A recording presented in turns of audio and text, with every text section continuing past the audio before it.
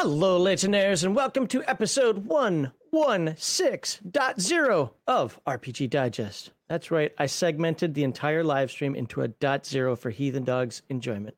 Wow. In this live stream formatted podcast, we provide deep dives, fundamentals, and overviews of tabletop role-playing games, and we comment on the tabletop RPG hobby as a whole. I am John Maxley-Auschlow, your favorite curmudgeon, critic, judge, and yes, I am returning to be your executioner today. Along with me, as usual, is the man who stole Rick Sanchez's portal gun to investigate the Rifts universe's Rifts universe's Rifts. I don't like saying it that way. No. Change the name of your game, Kevin, because how can we talk about the... Call it Portals. Yeah, there we go. We're playing Portals and investigating the Rifts. There we go. Brett Heathen Dog Grismer, how are you today, sir? I'm doing okay. I hope everyone is doing well. And happy Thanksgiving weekend. Hope you all had a good Thanksgiving. Able to get some family going. Well, no, that came out wrong. Hope you're able to celebrate with family. And if not, well, sorry. To all you orphans out there, you suck. Everybody hates you. It's true. Yes, your parents left. Even your mom and dad, apparently. Yep, they left. And it wasn't through any other family issues. No, it was all about you. Yep. Your therapist is wrong. Yeah. Wow, that was dark. Your therapist is just doing it for the money. Exactly. I got dark real quick. All right. Anything interesting happened with you this week? Well, interesting thing happened just in the last 24 hours. Yeah, that you weren't on the members only live stream? I didn't sleep. Oh, well. Yeah. I haven't slept. I just couldn't sleep. So I'm running now on energy drink and coffee. That's awesome. Yeah. Hey, maybe you'll be slurring your voice today. I think I already am. Oh, okay. It's not drunk, folks. He just hasn't slept. Maliki, that won't show up in the StreamYard side, but he says he's been a member now for 4 months. Thank you very much. R.I.P. Ed Hu, CEO and president of Reaper Miniatures. Yep, we've been posting that on our Discord. So if you're a fan of Reaper Miniatures, know that the CEO has passed away. Apparently, Coco is very. Yeah. There you go, Coco. Hi. Is that better? Are you less triggered now? See, we're backward because I joined late because I had an hour-long work phone call before this started. So I was online first. So yeah, and I'm totally unprepared for everything right now. Didn't advertise anything. You know, the stuff I normally do before the stream starts was interrupted by real life. So, yay. Then again, you know, being half my advertisements Twitter, and I'm banned on Twitter now. So, yeah. And I don't care. And no, I'm not going to apologize this time. And Twitter can go fuck itself. Yeah. If you ever apologize on social media, you're just weak.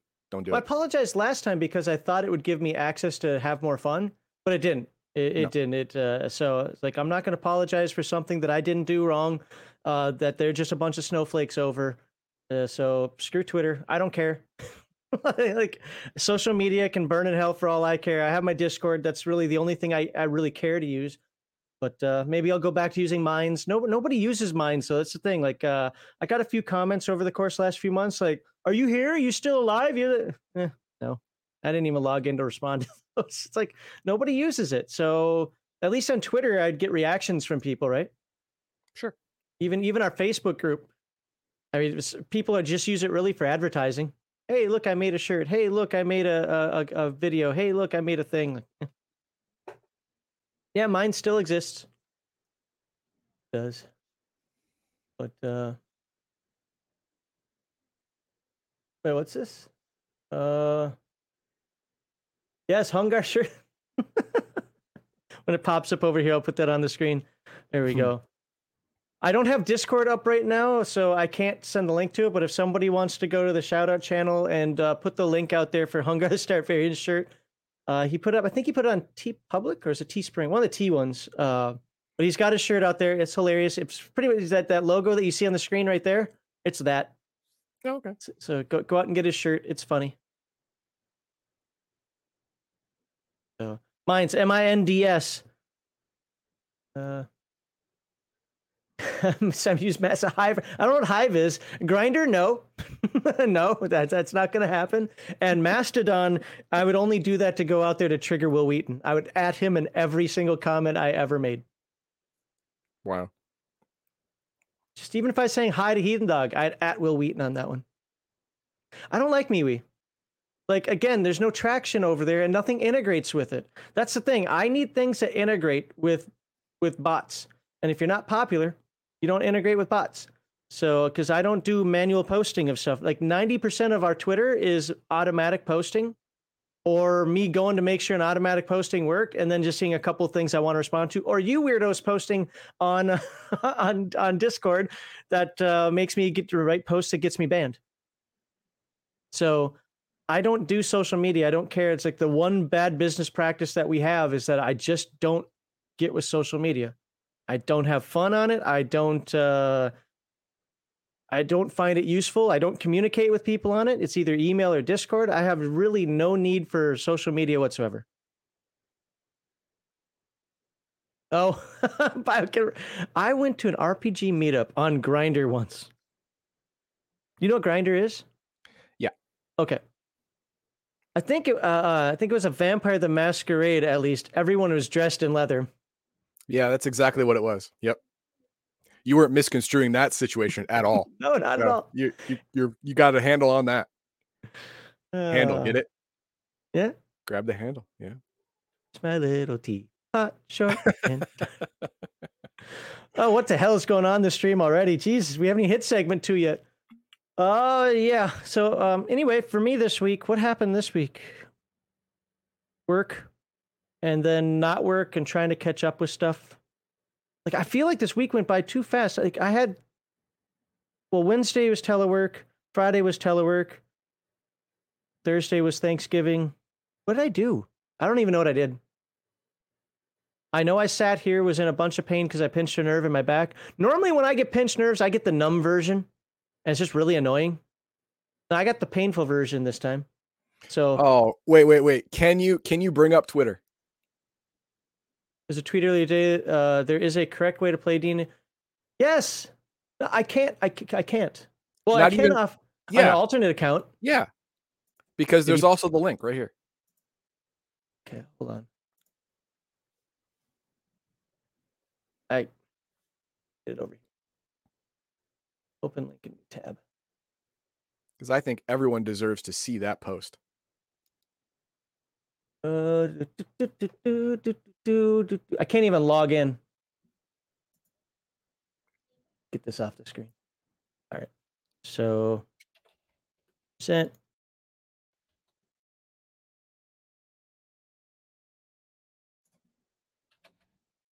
There's a correct way to play D&D, and only gay people know what that is. I read that. Okay. That's a very ignore me post. Like, that isn't even one that gets me riled up. Because it's either a very bad, poorly written troll that's just trying to get people angry, or it's somebody who it has an inside joke that no real people actually understand.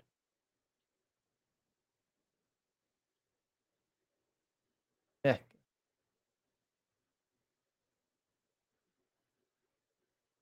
Neurodivergent. Yeah. Hey, Bizarre Wolf.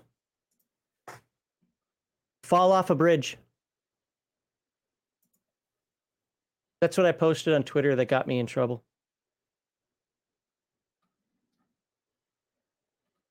All right. Can I take this off the screen now? Are we done? Yeah, you're done. Yeah, that's a grognard trap. I wouldn't say it's a grognard trap. It's just a normal person trap. But yeah, it's. Wait a minute. The author of that post, of course, has her pronouns. Yeah, I saw but that. her pronouns are she/they. Yeah, it means you can either use the feminine pronoun or the ignorant pronoun. I didn't think it worked that way. I thought you had to, pick a side. I mean, No. even though there's like, it's a dodecahedron of sides, but No, the only so this person has picked two sides. You can either call it a she or you can call it a they. No, not going to let you change language, and I'm not going to let you redefine gender, and I'm not going to let you act like you're neurodivergent because you can't spell the fucking word. Bullshit grievances are real because they're not. So fuck off a bridge with Dan. And I hope you splat on the ground and you make a nice big red puddle. That's mean. I don't fucking care. Then you'll actually be useful, at least as art. Yeah, that's right. You can get money from the was it the Endowment of the Arts for that nonsense? Mm-hmm, mm-hmm. Yeah, You won't be able Crafty's to right on spend that. it, but sure. It's a tweet designed to gain clout for blocking as many people as possible and curating a block list for other idiots to follow. Yeah, that's probably it.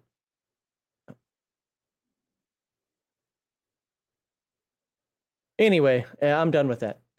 What were we talking about? Oh yeah, that I can't remember what was going on with me this week. I could ask my wife, I suppose, if I did anything. I'm preparing a lot for next year for us, and unfortunately, it's going a lot slower than I'd hoped. And yeah, I still have to make my Rifts character for this week, for Friday. Hungry Ewok member for 7 months. Thank you, Hungry Ewok says it's getting crowded on that bridge with them. No, they're all falling. They're all off jumping. Of it. They're all jumping. It's great. Yeah. It's great. I mean, it's a really large bridge, so it got plenty of room for bodies. So jumping still is fatal. But, there are so many neurodivergent people out there that I'm fairly certain that soon it'll just be a hop and then they'll land on the pile of dead bodies and survive. It's going to turn into that South Park meme where all the people from the future were coming and they just made that big ball of effing each other and to make them go away. Yeah. Yeah. Anyway, yeah, I just don't care. I don't care.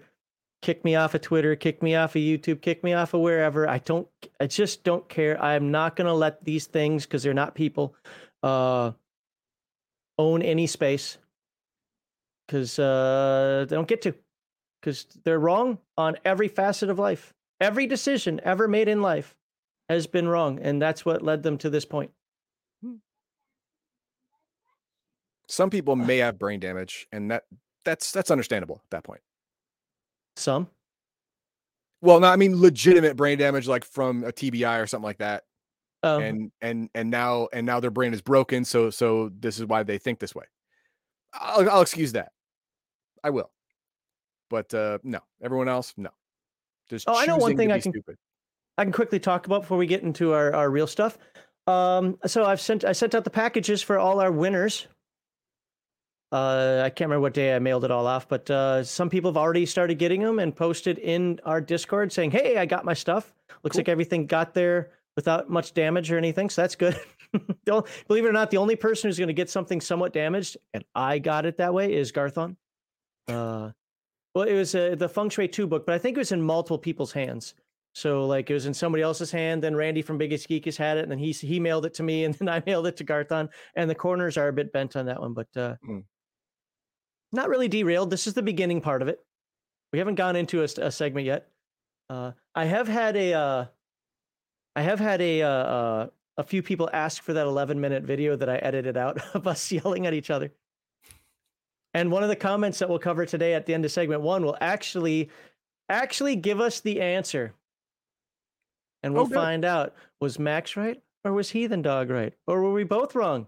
Or in some weird Palladium way, because it is Riffs, were we both right? Yeah. Could be anything. It could be anything. And not even Heathen Dog can put it back on track now. Yes, I can. Proclivities, let's go. Let's do this thing. I don't want to. Yeehaw! You're sleepy. Get the whip. We just need a whip crack noise. Fine. I do it, but not for you. I do it for chat. Good. Oh, that slid over there. I don't care. Oh, what are we on? Oh, we were talking about thank you. I want to thank all you wonderful people who help us through donations, tips, memberships, super chats, super thanks, and tithes. Yes, our membership levels are dwindling quickly. I'm not crying about it. I'm just letting you know that, yes. So those of you who were members aren't members now. I'm sorry you feel that way, but you know what? You pretty much didn't lose out on anything. I mean, we don't have much in the way of members-only content, right? So those of you who still give us $5 a month and support us, really do appreciate that. I saw two in chat today, Hungry Ewok, and was it Malachi was the other one. So thank you to you too. And you want to back us, there are multiple ways that you can do it, because your memberships and your super chats and your tithes, yes, it is Sunday, please tithe to the Pope hat that we don't wear, actually help us for our giveaways. We're coming up on 4,000 members. I'm not going to advertise it ridiculously early like I did last time with the 3,000 member one, where it's like advertising like 3 months or whatever it was. But we're coming up on 4,000 members. And when we do that, of course, I like to have giveaways. So we'll check that out. And those of you who do not subscribe to, or sorry, do not join us. There we go. That's the word. I keep forgetting all the words. All the little platforms have different words. I want to thank all of you crazy rascals who subscribe to Legion Myth and hang out with us in our chat during these live stream, whether you are a chatter or a lurker. Sorry. That was uncalled for. I thought I muted. I really did. That's how Heathen Dog thinks about you. I hit the button. I, on the other hand, appreciate you taking the time to be here. I hit the button and it didn't work. It's not my fault. Well, hit harder. Join us on Thursdays and Saturday evenings, except for this week, apparently, on twitch.tv/Legion Myth to watch Heathen Dog and his team of amazing burpers play multiplayer games for your mockery and enjoyment. And on Fridays and Sundays, stop by Legion Myth YouTube channel, where we live stream fundamentals and overviews of tabletop role-playing games and provide opinions and commentary on the TTRPG hobby as a whole. I can't even remember what I talked about on the Friday chill stream. Oh, that's right. We had a few guests on there, and one guest, I got a bunch of comments about that. Tell him to shut up. It's Friday chill stream, whatever. One guest, I don't know if you saw any part of it, but somebody came on and he had a lot to say. Okay. And apparently nobody else in on the panel had anything else to say. But if you refer to the description below, you can find the links to various Legion Myth sites, our social media, Discord, merch, and etc. You're not supposed to say "and" in front of etc., but I just did. Please check those out. Join us and enjoy the swag. And please be sure to like this video, leave a comment. Both those actions help the channel. Yes, even on these live streams, it helps the channel. And if you have not done so, please subscribe to Legion of Myth.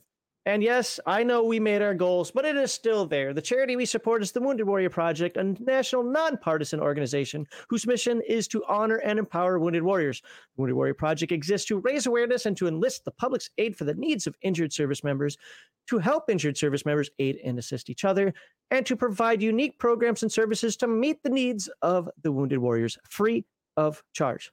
And we're coming up on the end of the year. You might need that tax deduction somewhere. What better way than to give it to Heathen Dog? I mean, the Wounded Warrior Project, because Heathen Dog does not literally or legally count as a charity as much as he wants himself. Well, not legally. Legally, yeah. But in every other way, I completely count as a tax write-off charity. Except for when you try to do that and then get audited. Hey, I said in every way but legally. Shut up. There you go. We believe that role-playing games should take place in fantastic... Isn't this supposed to be part of the normal segments? Oh, whatever. Escapism not right. You can read the crap. You've been here before. All right, let's move on. Get that. Let me get the book ready. I'm not even going to tease anything. I'm just going to get the book ready first, so Heathen Dog can't cry. Yep. Or yell at me. Pro streaming today. Yep.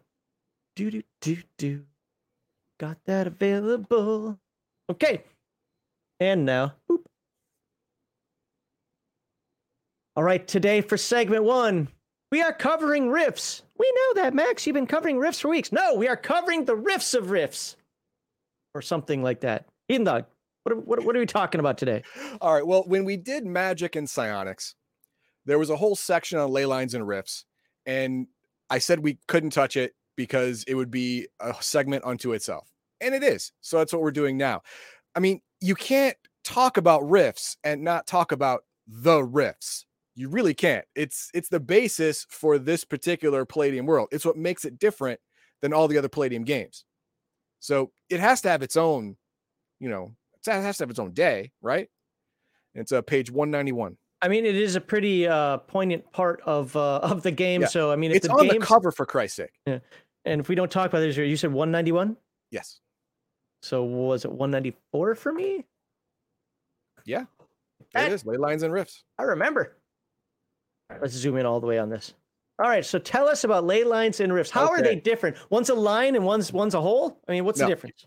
Here's the deal. Okay. Crisscrossing the planet in almost everywhere. I mean, if you look at the totality of the planet, you'll see riffs or riffs and ley lines are everywhere. No, I'm sorry, ley lines are everywhere. Are these lines of blue energy? Now they can be thick as a football field, half mile. They can be as tall as 2 miles in the air. Even during the day, they are visible in bright sunlight. And if you're actually in it, you may not see it just because, if you're in, smog, you don't see it. But if you're outside the city looking in, you can see it. It's kind of like that. But at night, it's like lit up like a Christmas tree. It's unmistakable. You can see it from miles away. Now, what this is a line of magical power emanating from the earth. So it's like a mana breach? Like it's vomiting mana up in the air? I don't want to say emanating. Because it's not inherently violent all the time. But all the time it is emanating magic from the world into the atmosphere. There you go.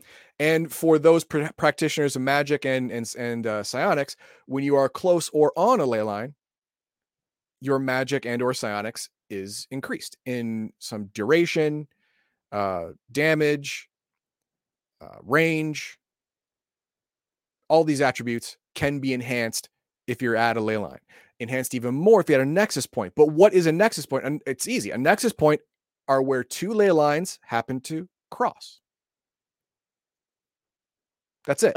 It creates a nexus point. A nexus point is obviously much more powerful because it's two ley line emanations at a certain point at the same time. So obviously it is going to be more powerful. A conjunction. There you go. And these normally are where rifts can happen. Well, what are rifts? Rifts are spontaneous, natural forming rifts, by the way, are spontaneous openings in the space-time continuum. It will lead to a random multiverse. Random. Bloop. Opens up. Could it stay open for 5 seconds? Sure. 5 hours? A day? Maybe. Yeah. Depending on the time of year, solar alignment, stars, planets, all that stuff. It could be much more powerful, last much, much longer. There are some rifts that are even permanent. In chat earlier, talked about the St. Louis rift. The St. Louis Arch. Mm-hmm. It is a permanent rift. It's been open since the rifts happened 300 so years ago. All right. So that one's special, obviously, but mostly the natural rifts, they form, something comes out, some people go in, and then they disappear on their own. Sometimes ley line storms happen. We're going to get into that. Don't worry. And yeah, that's about it. Now we can look over here. The blue haze in the distance. That's what it looks like. I already told you that. When a rift opens up, it usually happens at a ley line nexus. So and this part right here, I think is a typo. So a single doesn't often have a rift appear. Is that word salad? Did the typesetter have a stroke? I don't know. I don't know what that means. The only exceptions are rift opening during a ley line storm or other heavenly event when ley line energies peak. like I said, during celestial alignments, during solstices, during eclipses, stuff like that. The Pluto's a ley planet. lines. What's that? Huh? What? Did you say Pluto's a planet? Yep. Okay. Okay. I'm down with that. It's fine. Where all of these events cause the ley lines to emit more magic, and then rifts can happen on a line rather than just at a nexus point. The size of a rift may vary from a pinhole to as tall as a skyscraper. Most start as a thin line or ripple of energy that appear in the air and begin to grow vertically. Then it begins to ripple with more energy, and the line splits into two, with both halves moving apart at the center as if someone were pulling them apart. Kind of like a tear in the fabric of reality. The rift opening is usually near or at the ground level, but sometimes appears high up in the air. See interior color, page 40. However, most man-made dimensional portals created by magic are typically 7 to 25 feet tall and 4 to 12 feet wide. Most rifts don't stay open for more than a few minutes unless they are controlled by a higher power or part of an unusual dimensional phenomenon. And isn't there an entire source book based on that concept? That Phase World, they have that controllable rift? Isn't that what that is? No, they have phase gates. Oh, okay. I thought that was a rift. No, those are phase gates. But okay, they do have rifts that are open and closed in the same spot by people who actually can open and close rifts. But they usually use phase gates to go between planets and stuff. Okay. During the Great Cataclysm and 200-year Dark Age, rifts commonly remained open for hours, days, and weeks. Even on Rifts Earth today, there are at least a dozen rifts that are permanently locked open. Permanently open rifts in North America are the St. Louis Rift / Devil's Portal, Calgary Rift / Monsters Gate. The Detroit and Windsor ley lines had rifts at their nexus points locked open for decades during the early part of the 200 years Dark Age, but closed about 130 years BPA, before the post-apocalyptic. That sounds like Detroit. Yeah, it's a shithole. Random rift activity in which rifts open to various demonic realms and alien worlds remains high, but they are not locked open and seldom remain open for more than an hour or two. Random rifts are shadows of the Age of Chaos and seem to open or close for no reason and may open for a few minutes to several hours or longer. Random rifts that flare open on their own without human intervention seem to have genuinely opened to other times and parallel Earths, as well as alien worlds and realities. It is believed that the dinosaurs arrived from random rifts during the Dark Age. Fair. I can see that. Hey, now we know where COVID came from. There you go. There's a pinhole-sized rift. Yep. Someone blew viruses through it. The opposite of a glory hole. What else? Oh God!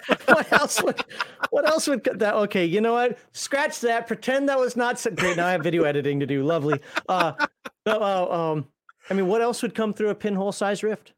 Actually, a pinhole-sized rifts are used by witches and warlocks and mystics and rifters to communicate to beings on the other side. They can't physically make the travel, to or from, but you can communicate through it. Kind of like a little string phone,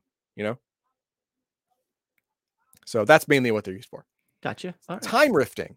Travel forward or backward in time is believed to be possible through rifts, but with the exception of beings like the Temporal Raider and possibly alien intelligence, certain gods, no mortal sorcerer has been known to have mastered time travel. Hold on, read that sentence again, or the last part of that sentence, right after that comma. But with the exception of beings like the Temporal Raider and possibly alien intelligence, certain gods, no mortal sorcerer has been known to have mastered time travel. Known. There are tales of mages accidentally opening a portal to another place in time and managing to return, but never on a consistent basis. Opening a rift in space and to the specific time by the most talented and experienced shifters, rifters, or leyline walkers is a success perhaps once in 1,000 tries. Even recognized incidents involving rifting through time are a matter of debate among practitioners of magic. Conjecture is whether the person actually traveled through time or visited a parallel dimension that resembled a past or future time period. Yes, that's the big rub.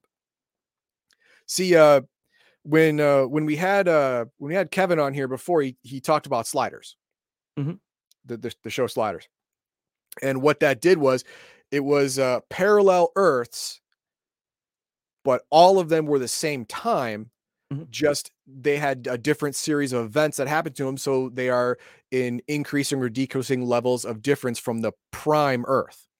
But there was one episode where apparently the Big Bang happened like 8 years later than in our universe, and so it was like going 8 years in the past. Well, time travel in most games, unless you're playing a Doctor Who game or a Quantum Leap game, is stupid anyway. So I'm glad that this game basically says, hey, if you want to be dumb and include it, go for it, but it's not really part of the game. Yeah, exactly. So there you go. Random leyline table. Now, this is a good table. The reason being is because ley lines are everywhere, so they can be anywhere. So you may as well roll randomly, right? It'll give you the size and about 1d4 times 1,000 feet wide. It'll give you the length, the width, and they're usually, between, 200 yards or up to 2 miles high. So, if you're in the sky, that's what it does. But yeah, so you can get the random ley line there. And that is important for all of your psychic and magical characters in your group, and for psychic and magical NPCs or enemies, because they too will also be boosted. And don't worry, we're going to get into boosting. It's later on. But the surface ley line storms, this is a phenomenon that happens along ley lines, and it can happen at any time. And some OCCs, like the Leyline Walker, can sense it coming. So I want to mention something about this because I completely forgot about this. What's that?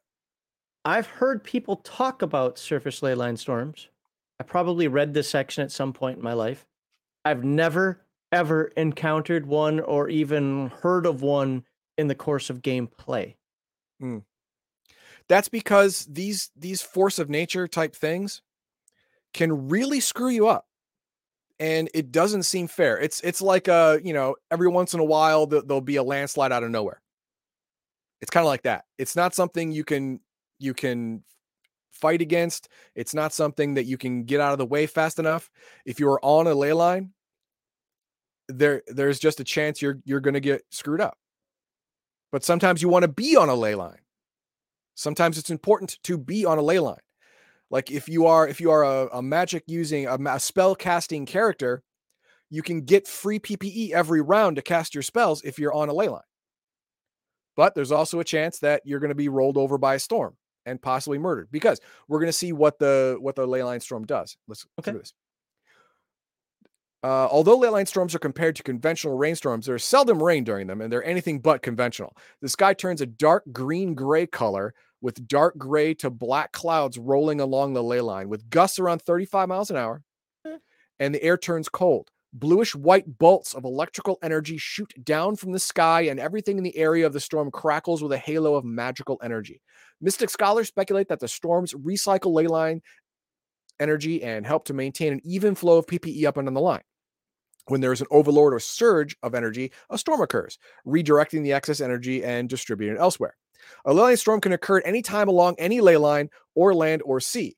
They occur more often at magic sea triangles than anywhere else because the fluctuation of mystic energy is generally more powerful and less stable than ley lines on dry land. Well, just like anything else, if you're on the ocean, it's just more treacherous than on land in general.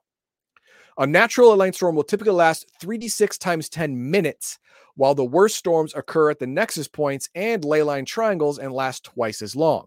The storm always has a strange and often terrible effect on practitioners of magic, creatures of magic, and spellcasting. Now, during a ley line storm, all of these things happen. The effect of magic within the storm is distorted. Roll the percentile below. This includes techno-wizard devices and magic weapons. Oh, wow. 1 to 20, magic powers are increased. Double range and damage, duration's not increased. The spell, and since you're on a line, it's already double. So you're doubling a double. So it's actually... Depending on how you look at it, it's either times 4 or times 3. I look at it as you take the highest multiple, and every multiple after that, you just minus add 1 and then add that. Yeah, minus 1 and add it. So it'd be 2 plus 2 minus 1. So it's 2 plus 1. So it'd be times 3. Magical powers are decreased, reduce range and damage by half. Then magical powers are completely negated. Nothing magical works. Magical powers are completely wrong. The GM can switch spells at will. Anything goes. It is wise not to use magic under these circumstances. Otherwise, a range, damage effects, and duration of spell are normal. See, here's the thing. If you can cast a first level spell, and what will come out could be a 15th level spell. I don't know if I would do that. I get it by the rules. You could do that. I don't think I personally would do No, that. I personally wouldn't do that. Well, I would for effect.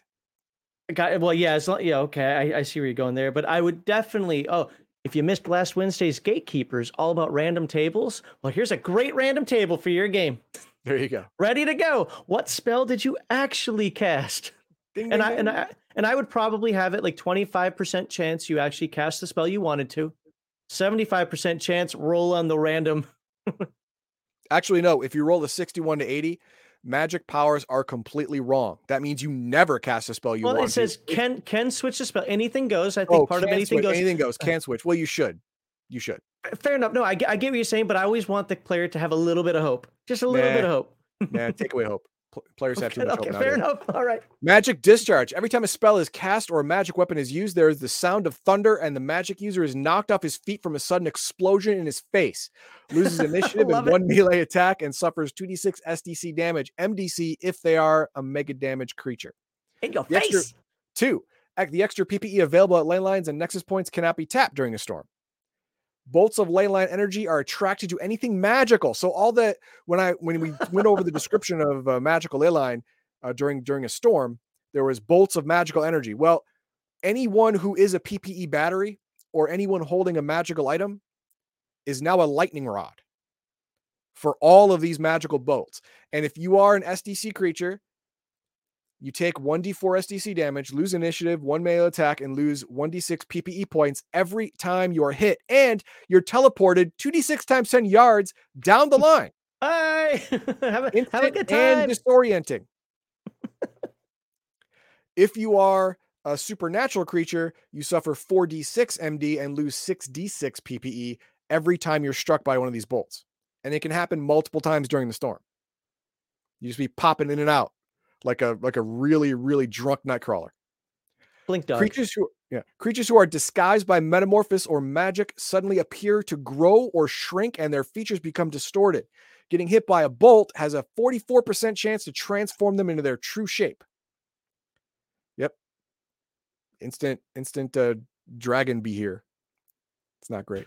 Psystalkers, dog boys, all Sonic characters and similar creatures suffer from headaches, minus initiative, strike, parry, and dodge, and their sonic sensing powers are scrambled, reduced by half. Magic illusions disappear. Existing dimensional portals close. All forms of leyline communication during a storm are impossible. Leyline teleportation is possible, but risky. Now you have a 50% chance to teleport will send you to a desired location and end it halfway, or you appear 2d4 times 10 miles off course. You know, if you're just trying to get out of there, though, just trying to get out of the storm, who cares? Yeah, that's fine. 9 plus random occurrences are listed below. Random events. Uh-oh. So that's 9 things that happen every time a storm happens, and they're all bad. Well, no, there is a 20% chance that you double your power, but everyone's power is doubled, so it's not like it's a thing. So what are these random events that we have here? These look. Okay, here we go. We have the airlift. Everyone, vehicles too, crackles with energy and rises 10 feet above the ground. They are pushed by the wind along the ley line and for 2d6 minutes before dropping to the ground. The power of magic flight will not work under this circumstance. So you're just you're a leaf in the wind. And we know how that happened, how that worked out for Wash. Rolling Thunder, you're transported back in time to Vietnam. That got weird quick. Rolling if you're in mega damage armor, you're winning. You got tiger blood and Nam. Rolling Thunder. Huge black clouds race to the ground along the entire width of ley line. Speed is about 60 miles per hour. Everyone hit by the thunder cloud is drenched with water, temporarily deafened by the sound of rumbling thunder, loses all attacks actions for 1 full melee, and is swept off their feet with the same consequences as a wind rush spell. Euphoria. This was nice. Everybody feels good, happy, and cheerful. Many will start to laugh, sing, or act silly, as if intoxicated. Those who are wounded will have 2d6 hit points restored, and minor illnesses will disappear. Oh, cure for the common COVID. That's great. On the downside, the characters feel no fear or hostility toward anything, including known enemies. They will not attack unless attacked first, at which point all combat bonuses are half, and they lose 1 attack action per round. Euphoria lasts typically 2d4 minutes. And we have Oh, alien slimy slimy things. things accompany a light rain. It's raining slugs. By the way, this Okay. is the scientific term. Yeah. Slimy things. Love it. Yes. Dimensional flux. 1 minute the characters are on Earth, the next moment they're in limbo. Everything is white and wispy as if inside a cloud. An occasional distant flash of light can be seen in the sky, but there's no sign of a storm. After what seems to be only 1d4 minutes, that's about all the fuel you've used, they appear back in the exact same spot where they have been when the flux occurred. The storm is over and 2d6 hours have passed. Hours. Massive leyline energy bolt. Humans DB struck by the bolt suffer the following consequences: 2d6 SDC damage, lose initiative, and 3 melee attacks, lose 46 Wow. PPE, and are teleported 46 times 10 yards down the line. True creatures of magic, 1d4 times 10 mega damage, and lose d6 times 10, along with the random teleport. A dimensional rift opens. That's fun. He's like, I'm done. Even Kevin's like, I'm done. Leave it to Game Master. You figure it out. Yep. Nice. Okay. All right. You want to hit some chat, Yeah, let's hit some chat. or do we have something that just piggybacks on this? Well, No, we're good. okay. All right. What do we have here? So this game has rifts in it. I'm out. I quit. Yep. Wash your hands of it. Wash your hands, son. Okay, I have a question about Rifts Earth. Oh, Earth. Are the rifts open in space and time?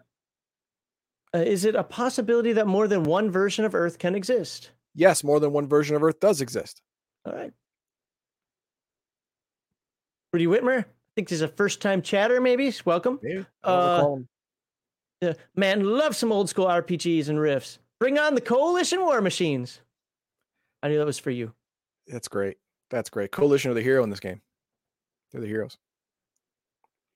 I really It's feel not that. humanity first. It's humanity only. Kevin, I think you need some new authors. You have some people looking at things, well, the correct way based on how the lore goes right now. You might want to have a few war crimes from those Coalition folks. Oh, they got war crimes everywhere, but you know, the average person never knows about it. Yeah, fair. All right. Go. By the way, next week, Kevin and Sean are scheduled to be on the show. Yep. And Heathen Dog still has to get questions for Sean and the Twilight Legion. I'm gonna have three. And they're all gonna think I hate them. They're both gonna think I hate them like at a personal level.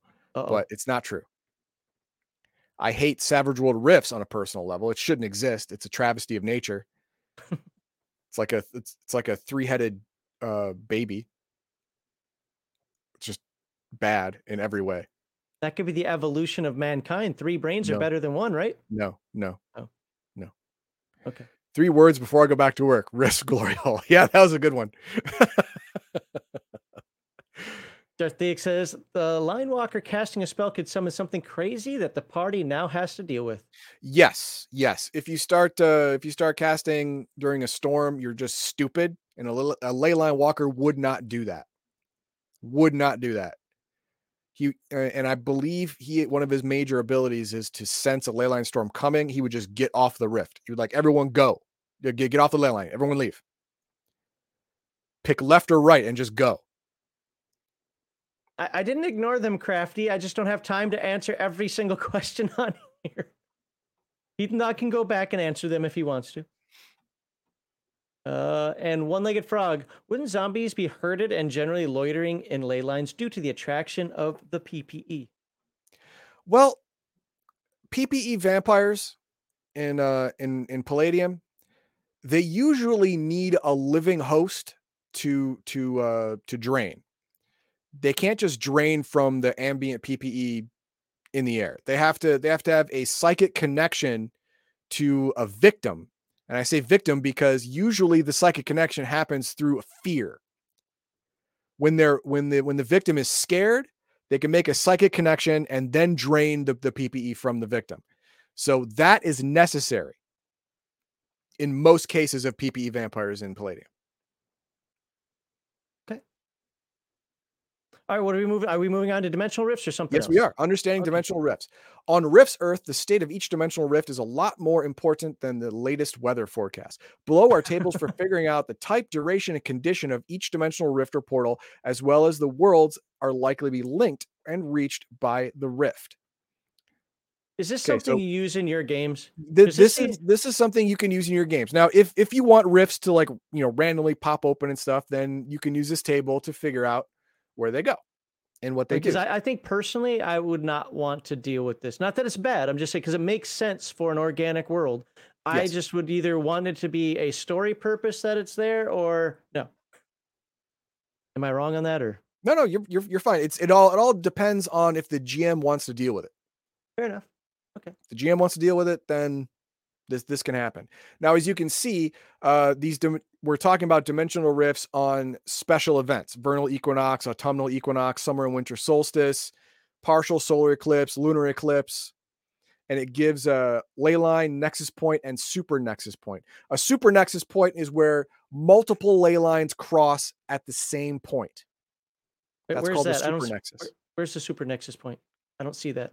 If you look at the odds of dimensional rifts occurring, go to the left side of the page. So within each one. Okay, Within can you each just pick? one, yes. Yeah, okay, can you Ley pick line, one and we'll talk nexus, about it? yeah, ley line, nexus point, and super nexus point. We'll pick one. We'll pick the lunar eclipse. You're on it already. Okay. Okay. On a ley line during the 90-minute period of a lunar eclipse, there is a 1 to 15% chance that a rift will appear. Roll the random rift table for type and duration. At a nexus point, there's a 77% chance a rift will appear. At a super nexus point, there's a 95% chance that a rift will appear. So at this point, you can tell during significant events, if you're at a nexus point, a rift is probably going to happen.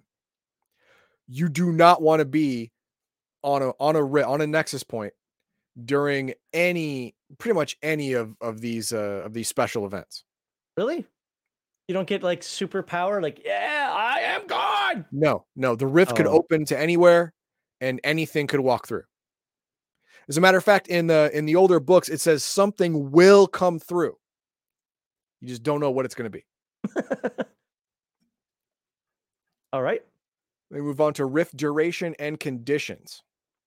Okay, so rift duration. In the case of constant rifts, the description indicates how long it will be before a rift changes to another state.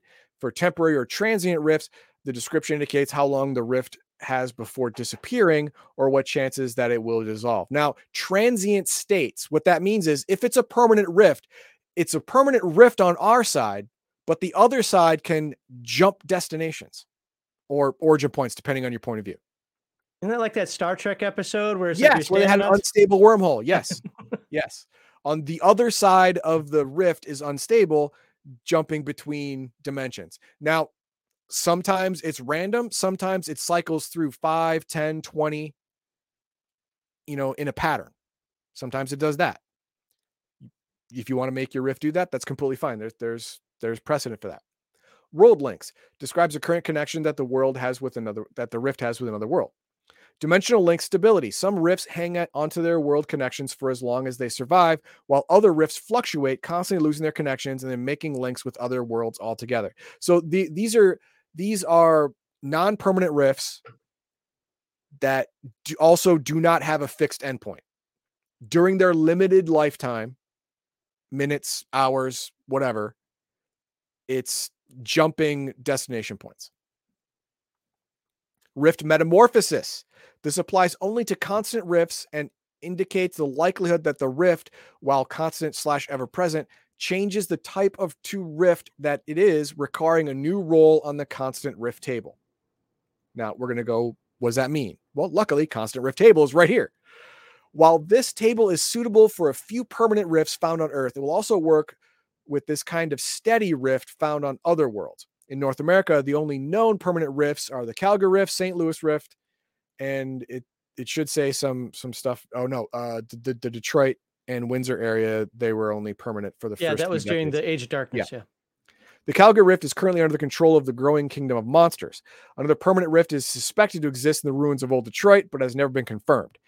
Those knowledgeable on such matters believe that Old Detroit and Old Windsor are plagued by frequent recurring periodic rifts. I believe that.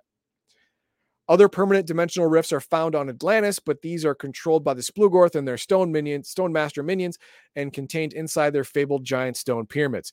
Stone pyramids is ancient Atlantean magic that if you place it on a nexus, you can control, you can stop or divert ley line storms all along the connecting ley lines. You can open a rift on the cheap at a stone fortress, because it's actually not just a cap of PPE, but a focuser of PPE. For example, how is Smoogorth not actually taken over the planet? Because they're just fine hanging out on Atlantis. You know, it's physically separated from the rest of the world, and it's hard to get to, and they feel pretty protected. And it's close enough to where they can send out slaving runs and get slaves and bring them back and sell them. They don't want the whole world. They just want control of, this part of it, and they'll make money. Yeah. But stone pyramids cap PPE and focus PPE. If there's a stone pyramid at a nexus point, the ley line energy is capped. You don't get the PPE bonus by standing on it anymore. You can't draw on it. You have trouble teleporting through it. Storms don't happen. If you want to access the ley line PPE, you have to be touching the stone pyramid and know how stone magic works. Those two things are hard to come by. So it's monopolizing. It's monopolizing the PPE. Yep, PPE. Other permanent dimensional rifts are found on Atlantis. Yeah, we did that already. One is known to exist in Africa. One or two are expected to exist in China, and still others might be found elsewhere, though probably no more than a dozen or so. Because stone magic is all but extinct now, because Atlanteans are all but extinct. Okay, so when you roll the constant rift table, you usually roll it one time, and this is the rift. This is your constant rift. This is its all right, I'll roll. This is its function. All right, here we go. I got a 67. 67. That is a stable cycling rift. Making a noise like a low, continuous thunder, the rift seems to be chewing up the landscape and spewing it somewhere else into other worlds. That's not good. You're throwing away our resources? It's a garbage. You rolled a garbage disposal. What's wrong with you? Well, Jesus. Blame the dice. Rift metamorphosis, none. World links. 2d6 worlds will be connected to the rift, which it cycles through randomly, changing to a different one every 46 hours after the last time.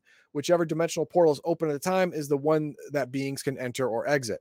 Dimensional link stability every 46 hours after the last change. So it cycles. See, it says cycles throughout randomly 2d6 worlds. That means it's not a pattern, but it's the same 2d6 worlds, just randomly cycled through.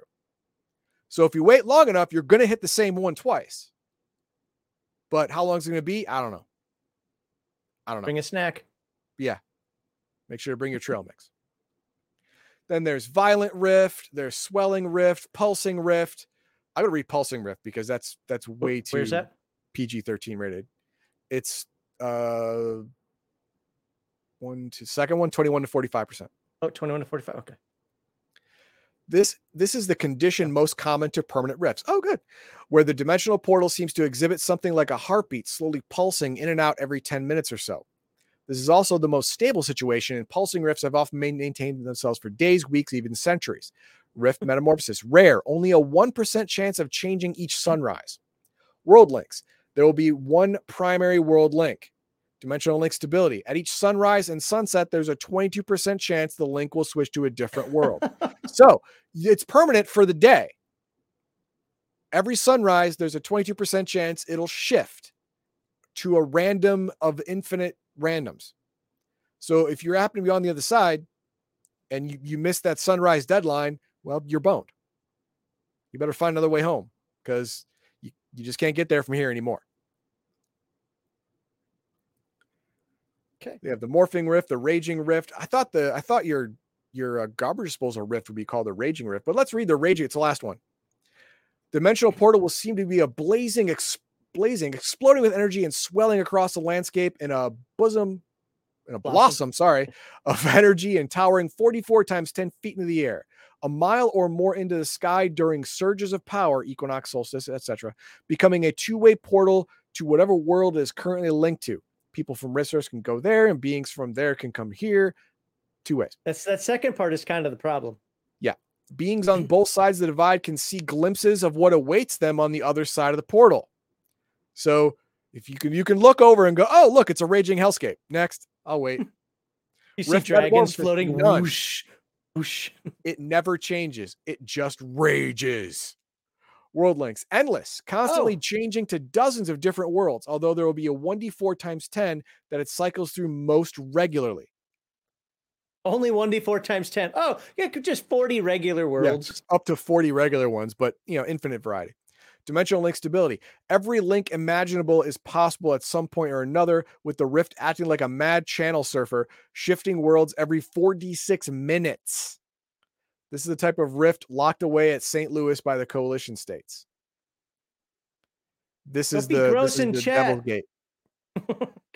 Crafty's being gross. Although L started it. Okay. And then we have, the periodic rift table, not as powerful or as persistent as a permanent kind. Periodic rifts tend to stick around longer than their random counterparts. Periodic rift, random rift.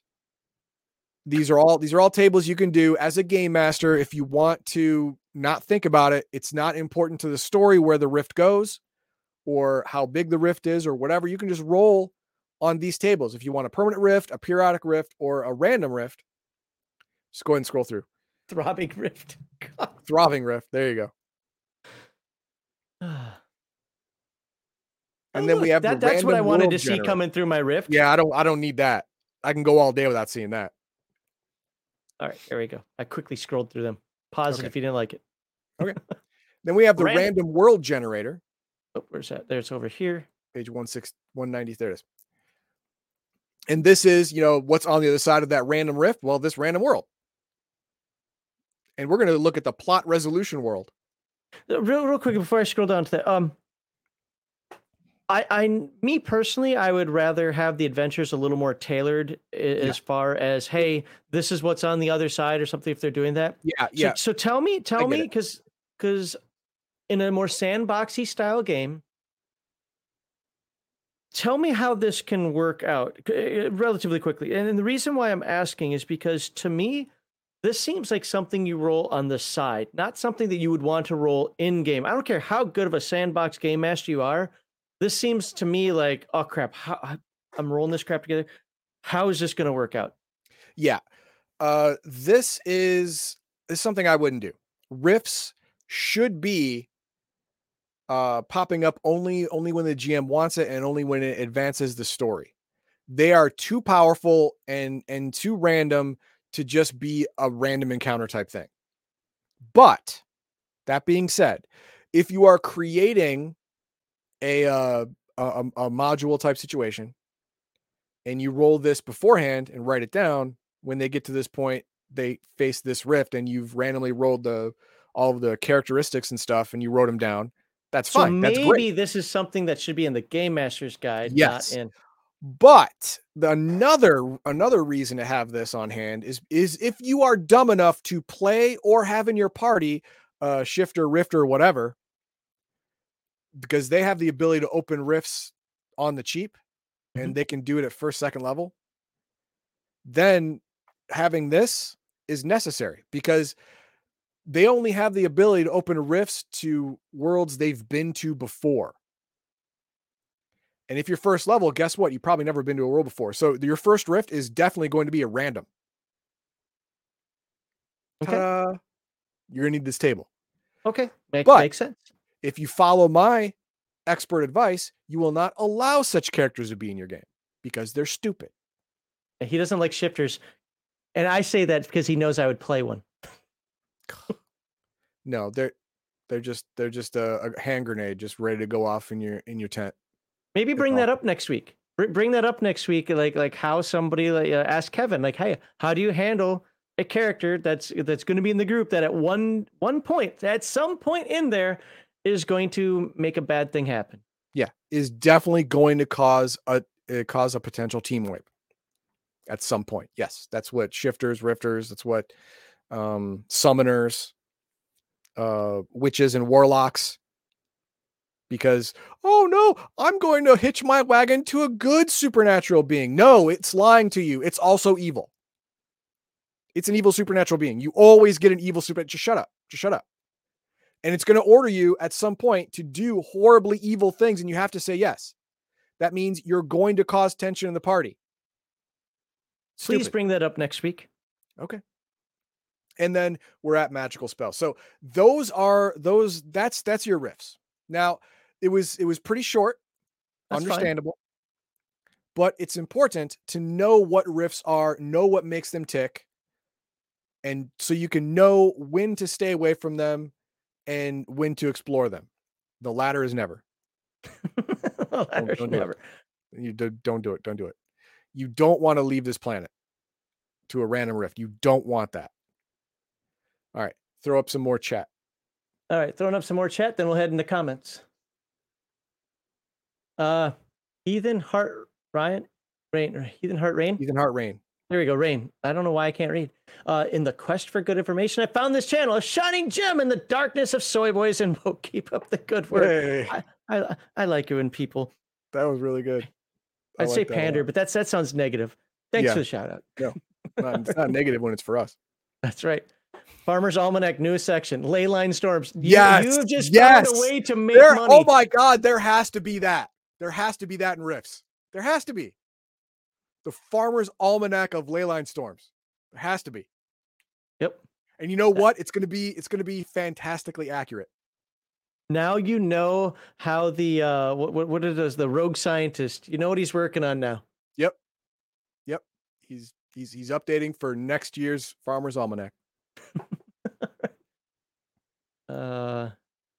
Is Stonehenge a permanent rift? No. Really? Oh. No, it's not. Because the actual Stonehenge works a little bit like a stone pyramid. It gives the nexus because Stonehenge is a super nexus. I think it's like at least 5 ley lines crossed there. Okay. So it's a super nexus point, but the actual stones in Stonehenge are made to focus that energy and keep it under control. All right.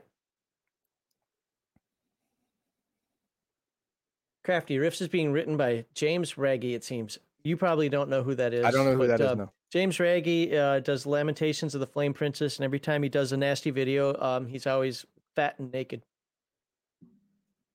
Okay, that sounds bad. Disgusting. Yeah. I don't like the trope. I know a lot of people do. I know he's doing it for shock value. His game is written for shock value, but no, I don't follow him. I don't like his game. So, but I put that up there because I thought it was fun. Okay.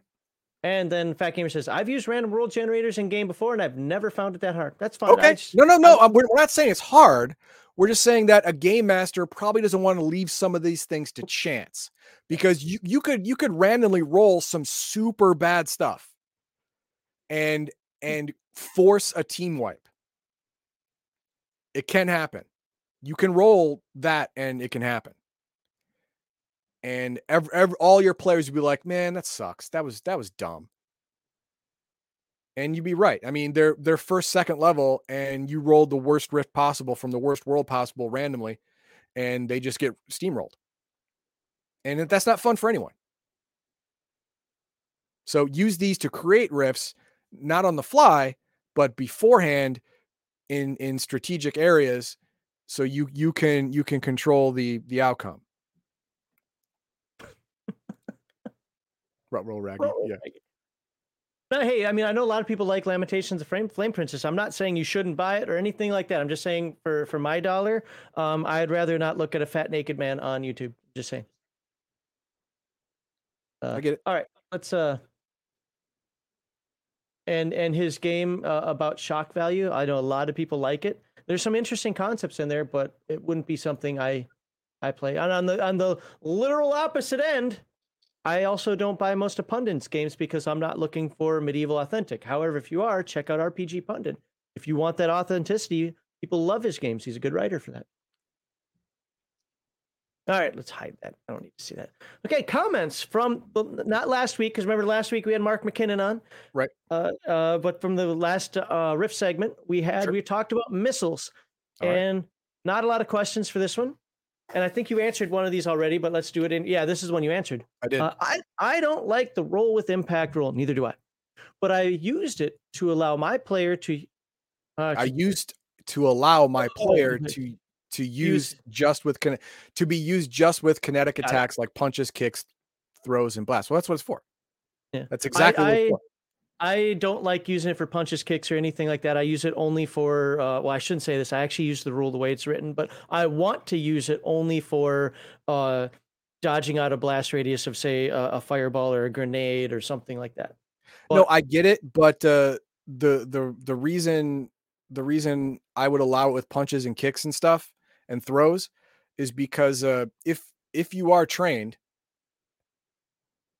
especially in boxing, and you're going to get hit, you are trained to go back. I get it conceptually. I'm just saying. I think it's a step too far. That's not needed for a game. Well, I get it. And if you're thrown, you are, and if you're trained in martial arts, you are trained to fall correctly. Yeah, I get so that. I understand the rule, and it makes perfect sense. And to be fair, I actually don't use it. I'm sorry, I don't care what the rules say. Somebody smacks you with a mace, no, you're not avoiding that blow unless you parry it or dodge it. But as far as punch, kicks, throws, blasts, okay. E. Smith, this was a long one. I just cut out a portion of it. Shields are horrible in Rifts. There is no concept of a shield providing total coverage or partial coverage just by holding one. To use them to deflect range attacks, it's equivalent to catching a bullet. So you have to roll to block over an attack with a severe penalty against bullets and lasers. So a shield in your hand does not exist until you do a parry motion with it, essentially. Correct me if I'm wrong. No, you are correct. And if you want to block laser blasts or bullets or whatever, you have to roll straight up and either with no bonus or with some minus. And it doesn't give any automatic protection. So yeah, shields are not Rift friendly. That's why we have environmental power armor. You can house rule that. And finally, Liquid Death says, again, this is another long one that I cut out total part. This is where the correction comes in, and I cannot believe neither of us noticed this because it is something we kind of even talked about at some point in there. No hand-to-hand combat skill. Level 1 starts with one hand-to-hand attack per melee round. This reflects the character's pitiful fighting skills. However, the character gets 2 non-combat melee actions at first level. A non-combat action involves some activity other than fighting operating machine. This is quoted from the book, right? Yeah. Level 3 plus 1 level. This is the part. Oops, god dang it. This is the part right here. Each attack. God dang it. Will you stop it? I can't click on it. I want to highlight, but I can't. Each attack counts as 2 melee actions for this character, and I completely forgot about that. That is right. Every attack counts as 2 actions for the character. When shooting, when punching, and so forth. That's why it's 1 and 2. Oh, so that's why it's 3 and 6. Because either way, yeah. It's 3 attacks equals is the same thing as 6 non-combat actions because each attack action costs 2. Yes. Okay. So yeah. All right. And the thing is because I remember looking at that quite extensively when I was writing my own stuff like earlier in the year. And I can't believe that I forgot about that. Yeah, that's right. When you have no hand-to-hand skill, all attacks count as 2 attacks. Mm-hmm. I'm sure there's an exception there to the all, but I'm saying it for the purpose of this discussion. So theoretically, if you want to get horribly pedantic about it, both of us were wrong. But it leans in a direction. I'll let you guys figure that out. Yeah. Stop sharing. But having is significantly better than not having. Oh, yeah, absolutely. Absolutely. Okay, I guess that's the end of segment 1. It was a shorter one, but shorter ones can be good. We'll probably actually get a couple of views on it now. Because our riffs, come on, StreamYard, get over here. Our riffs videos don't actually get 100 to 170. Views. Is that what the last couple have got? Yeah. Still low. I mean, I have 12-hour live streams that get 500, so. Yeah. Heathen Dogs just no. Ooh! Shots fired. We're gonna keep the segment going. Oh, here we go. Wraith Rogue Star. Heathen Dog is just plain wrong about shifters and Supernatural Link. Just read the main book in the shifter section. You can align yourself with gods and supernatural beings that are not. Yeah, you can, if you can trust who you're talking to on the other side of the not video call. The evil things can lie, dumbass. The devil comes in the form of an angel of light. Exactly. Evil things lie. See, but here's the thing. Heathen Dog just hates them, so you can be assured that you're going to get the evil thing in his game. Oh, definitely. Yeah. Yeah, definitely. In somebody else's game, you could do some effort. You could put some steps forth, some research to say, I'm pretty confident this is the good guy. I'm pretty confident where I'm going here. Because I'm not doing this on Halloween at midnight through a Ouija board. No, I'm doing this by going through sanctified ground or whatever. So I'm not in the Heathen Dog camp on this one, but I do get what he's saying, that when things go south, yeah, it's kind of a TPK. You're expecting your summoned being to help you out, and all of a sudden it broke free. It's like, ah! And you're like, uh-oh, because we needed you to fight that, not me. So. Well, this is the warlock, witch, whatever, where you make a pact with a supernatural creature. But the thing is, you can never ever be sure exactly what's on the other side of that pinhole rift that you're making the pact through. And guess what level you are? 1. Because a warlock or a witch or whatever starts off at level 1 connected to the supernatural being. So if you're level 1, it's probably going to be able to trick you. You're a freaking rube at this point. This is the same guy that tells me that not all DBs that come through are bad. Your Heroes Unlimited characters can come through. Your Robotech characters can come through. Random mundane people can walk through from other dimensions. But supernatural beings radiate their alignment, not from another dimension. Sorry. I don't know the rule on that one, so I couldn't answer. Is that what the rule says? Or is there no rule on it? Oh, okay. Yeah, because all these supernatural creatures that a warlock or a witch is going to connect themselves to is not on the same plane of existence. Okay. No, but I think it's a fair question to ask, because I remember we had this discussion back in Palladium Fantasy about the summoner. Yeah. And talked about the shifter established their link through a communication only rift. So it could be anything on their side. Yes. Anything. I'm your friend. Yeah. I'm your got friend. Some candy for you. Yeah, I'm the angel of light. It's great. We all float down here. It's awesome. Look, this dimension is just one big white 1970s van. Come on in. Okay, well, yeah, Dark Thick is right. Warlock's tied to an element. Yeah. The elemental fusionist type deal, which is right.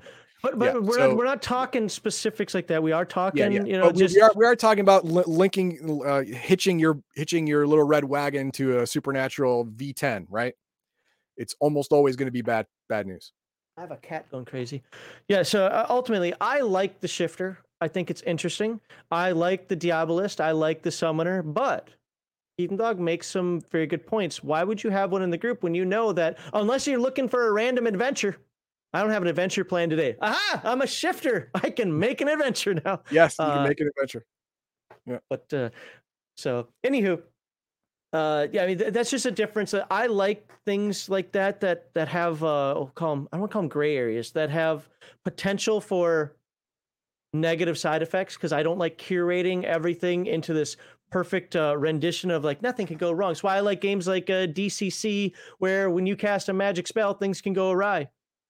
I enjoy that randomness aspect of the game, as long as it doesn't take over the game. And seemingly, when it comes to shifters and Diabolists and summoners and whatever else, that can take over the game, and then that starts to become a bad time for people. So what happens in a world that every convenience or crossing ley lines is a rift? I think you meant convergence, or crossing ley lines is a rift. Well, yeah, crossing a ley lines is a nexus point, and nexus points are where rifts can form. Now, when the cataclysm just happened, rifts were opening and closing every couple minutes along the ley lines at nexus points everywhere. It was just random, just poop, poop, poop, poop, poop, poop, poop, in and out, in and out, in and out. It's crazy. But now the ley lines have calmed down, so now rifts mostly happen only at nexus points, and only are almost always going to happen during celestial events. solar eclipse, lunar eclipse, stuff like that, they have a very high chance, 70+% chance to actually open during the 90 minutes of that event. Okay. All right, I think we're good with segment 1 for today. So let's remind people we believe that role-playing games should take place in fantastic worlds and that the focus of your tabletop group should be on role-playing and having a good time. The core values of #RPGate and any good tabletop community are escapism, not representation, entertainment over activism, and natural organic inclusion, not forced diversity. You can check out our streaming schedule right there. That is right. Heathen Dog plays video games on Thursdays and Saturday evenings. And of course, we have our tabletop live streams on Sundays and Fridays. And you can look for our social media, Discord, merchandise, charity, alternative media in the links below. Of course, like, subscribe, and share. Boop, there we go. That's the subscribe thingy that we never really use anymore. We always forget. And I hope you all have a wonderful day. Coco says, the rifts seem like borders. How do the coalition feel about rifts? Rifts are bad. Rifts, it's kind of like the coalition thinks the other side of every rift is just a den of pedophiles, just that want to come to our world and molest our children. They look at every rift that way. So when a rift opens, if it's nearby a coalition protected area, they will instantly pounce in the area and shoot anything that comes through. Anything. ET comes through, Elliot, he's dead. He's done. He's smoked. That's the way it is. What if humans come through the rifts? Too bad. Too bad. They're DBs. They're from another dimension. They're DBs. Shoot to kill. Every single time. So I got a question. I want to see how the game goes on this one. So asking you this. This is not probably a realistic scenario, but ultimately, some random jerkwad farmer from, comes from one Earth, whatever, comes through, mundane person, SDC only, comes through a rift and sets up shop somewhere on Rift's Earth. And sometime later, just, we'll say a year or two later, wanders over to the coalition territory. Wow, there's some security here. I like this. I'm going to hang out. Can the coalition identify him as a DB? No. Okay. No. The only way to identify a purely mundane human that has come through a rift is their lack of general world knowledge. But if you spent at least a year or so in a podunk town, you'll have podunk town world knowledge. And when you go to a CS city, you'll say, hey, I'm from this podunk town, and you'll know all the customs and laws and rights and all that stuff from podunk whatever. And I just wanted to make sure there wasn't some sort of residue or something. Yeah, no. He's emitting. What is it they use in Star Trek? He's emitting tachyon waves. Yeah, some shit like that. Or he's got some goofy midichlorians or whatever. Yeah, whatever. Doesn't matter. Oh God, why are you trying to ruin the stream? Sorry. All right. Do you want to step away before segment 2, or should we just run right into it? Okay. So I'm basically prepared for it. So let's see what else is going on in chat. Yeah, vigorous interrogation. Yeah, I mean, you could find out that. I'm just talking, is there a random way of walking by, like, my DB sensor has gone off. That's a DB. What? Obviously some things, if you're walking out there, you got purple skin and horns coming out of your face. Yeah, you're probably either cancerous or not from here. But what else in chat? Yeah, I just want to remind everybody on Friday, for the Friday Night Chill stream, we will be playing a one-shot Rifts game from a gentleman who somehow convinced us to play. I still have to finish making my character. I rolled my horrible attributes. I now know why I'm a robot pilot, because my attributes are so low. But we'll be playing a one-shot Rifts game on Friday Night Chill stream. It's we'll see how that goes. We got Randy from Biggest Geekus who's going to play. We got the Cigar DM that's going to play, and I think Nerdy Ogre is the other player. Obviously, me and Heathen Dog, and it's going to be run by on Discord he goes by RPG is Dumb, but I don't know what his name is, like his handle is. I know he has a YouTube channel too.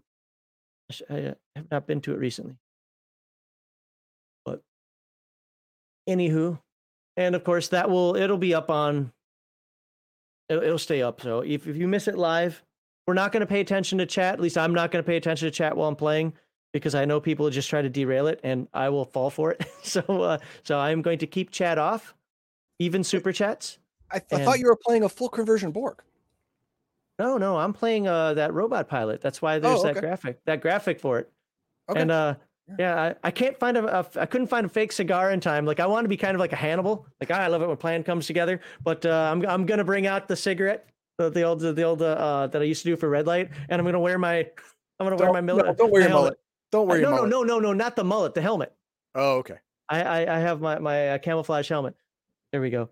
And I've got an attitude. Well, he kind of talked to me a little bit about what he was looking for. Wasn't too deep, just a little something. So I know some things, but and how I'm gonna run it. So I can't have a latte dispenser in my robot though. That sucks. Apparently that's not a thing in Rift's Earth. Jerks. Anyway, you rolled up a trucker. That's hilarious because we already have our combat vehicle pilot, which is Connell. So I mean, again, I'm not running the game, so I don't know how. There might be a perfect reason that is. He might be working with you on that one, but our vehicle pilot is Connell, or the cigar DM. Lattes are DB technology, maybe.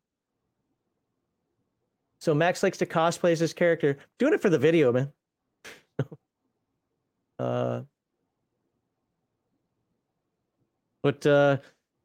Yeah, we'll have some fun. I got to get it rolled up though, and I've got to figure out, all the combat pilot rules and so forth. Because have I ever played a robot pilot before? I don't think so. No, yeah, I don't think so. Like, because I definitely didn't in your games, but I was wondering if I did back in high school. No. I need a scotch dispenser. There you go. All right, let's let me get my segment 2 stuff.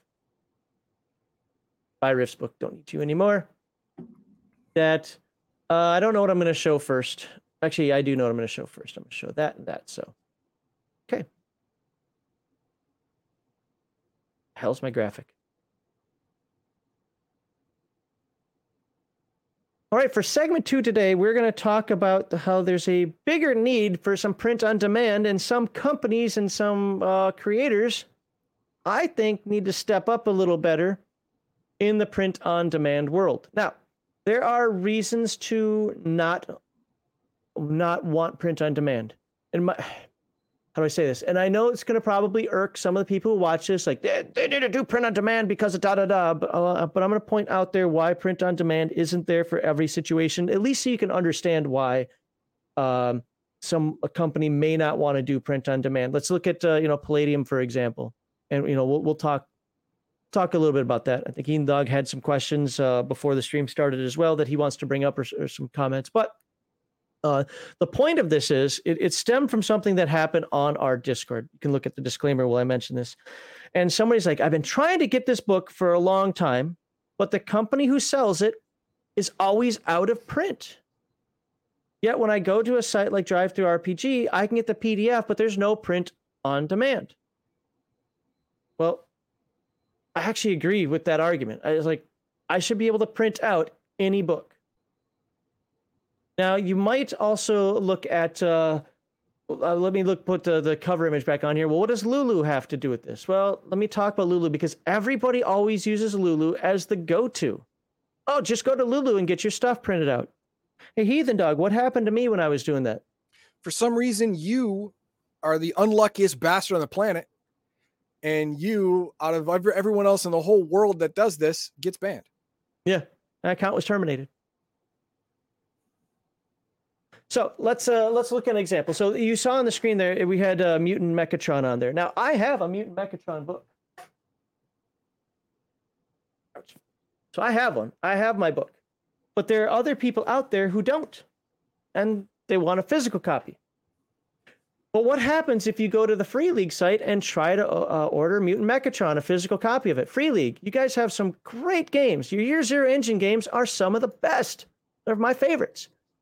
But if we go through this list and we start to look for Mutant Year Zero stuff, right? Okay, Mutant Year Zero core book, I can get that. Good. Can I get the Mutant Gen Lab Alpha book? Yeah, I can. There's the Mutant Gen Lab Alpha book. All right. And that just doesn't say PDF. That's the core rule book, right? Oh, by the way, Black Friday sale going on, so get them while you can. They're half off or 40% off, I think. Where's Mutant Megatron? Well, there's Mutant Elysium, which I don't like that game. I mean, to be honest with you, of the mutant ones, I don't like it. But it's probably the one Heathen Dog would like most because it's non-mutated people. Yeah, that's it. Yeah. But where the hell is Mutant Megatron? Well, it's always seemingly out of print. Now, to be fair, is it a high volume selling game for them? Probably not. Okay. It's probably one of those games that, they just don't make any money doing it this way. Well, fine. I don't know what the reason is. I don't. Or maybe it sells so well that as soon as they get that print run of 1,000, boom, it's out like that. Maybe that's the issue. I don't know. But now if I go to DriveThruRPG, just as an example, Watermark PDF. $16. That's pricey for a PDF. Jesus. PDF, all PDFs are going up now. Pretty much expect $20 for pretty much all PDFs now. Yeah, that's the break point. They found that PDFs can go for $20. Well, I won't pay that much for a PDF. No. That's when I'll start sailing the high seas. But you know what I will pay for? I would pay for this book to be print on demand. Yep. Why is your physical copy of a game that you produce? This isn't like going back to the 1970s version of your game. This is a game you produce. Why is it not in print on demand? Because companies need to have their books available in print on demand if they're not going to have them available on their sites. Now, some people be like, well, this company doesn't do print on demand. That company doesn't do print on demand. Well, again, there are some reasons for that. Palladium Books, for example, you can buy the print copy through Palladium Books. So there is a place to get the print copy of it. If there is a place to get the print copy of it that's not eBay, then I'm not going to really argue about this. So if I could go to a Free League and say, oh, I can buy it there, I don't have a problem that the PDF is separated from the physical copy because I'm a physical copy type person. I do think that PDFs should come with them, but I'm not arguing that today. What I'm arguing today is I want a physical copy, so people on my Discord want physical copies of Mutant Megatron and they can't get them. But Max, print them out. Print them out through Lulu. Oh, well, let's see what Lulu says about that. Yes, you're looking at my email here. Now, this is for another game, a game where I actually have the rights to print in writing. It says, if PDF is a legitimate purchase, I can show you the receipt, and I'm only printing it for myself. Why is it a violation?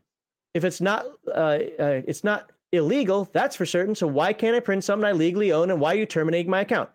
Back down here. Thank you for your message, blah, blah, blah.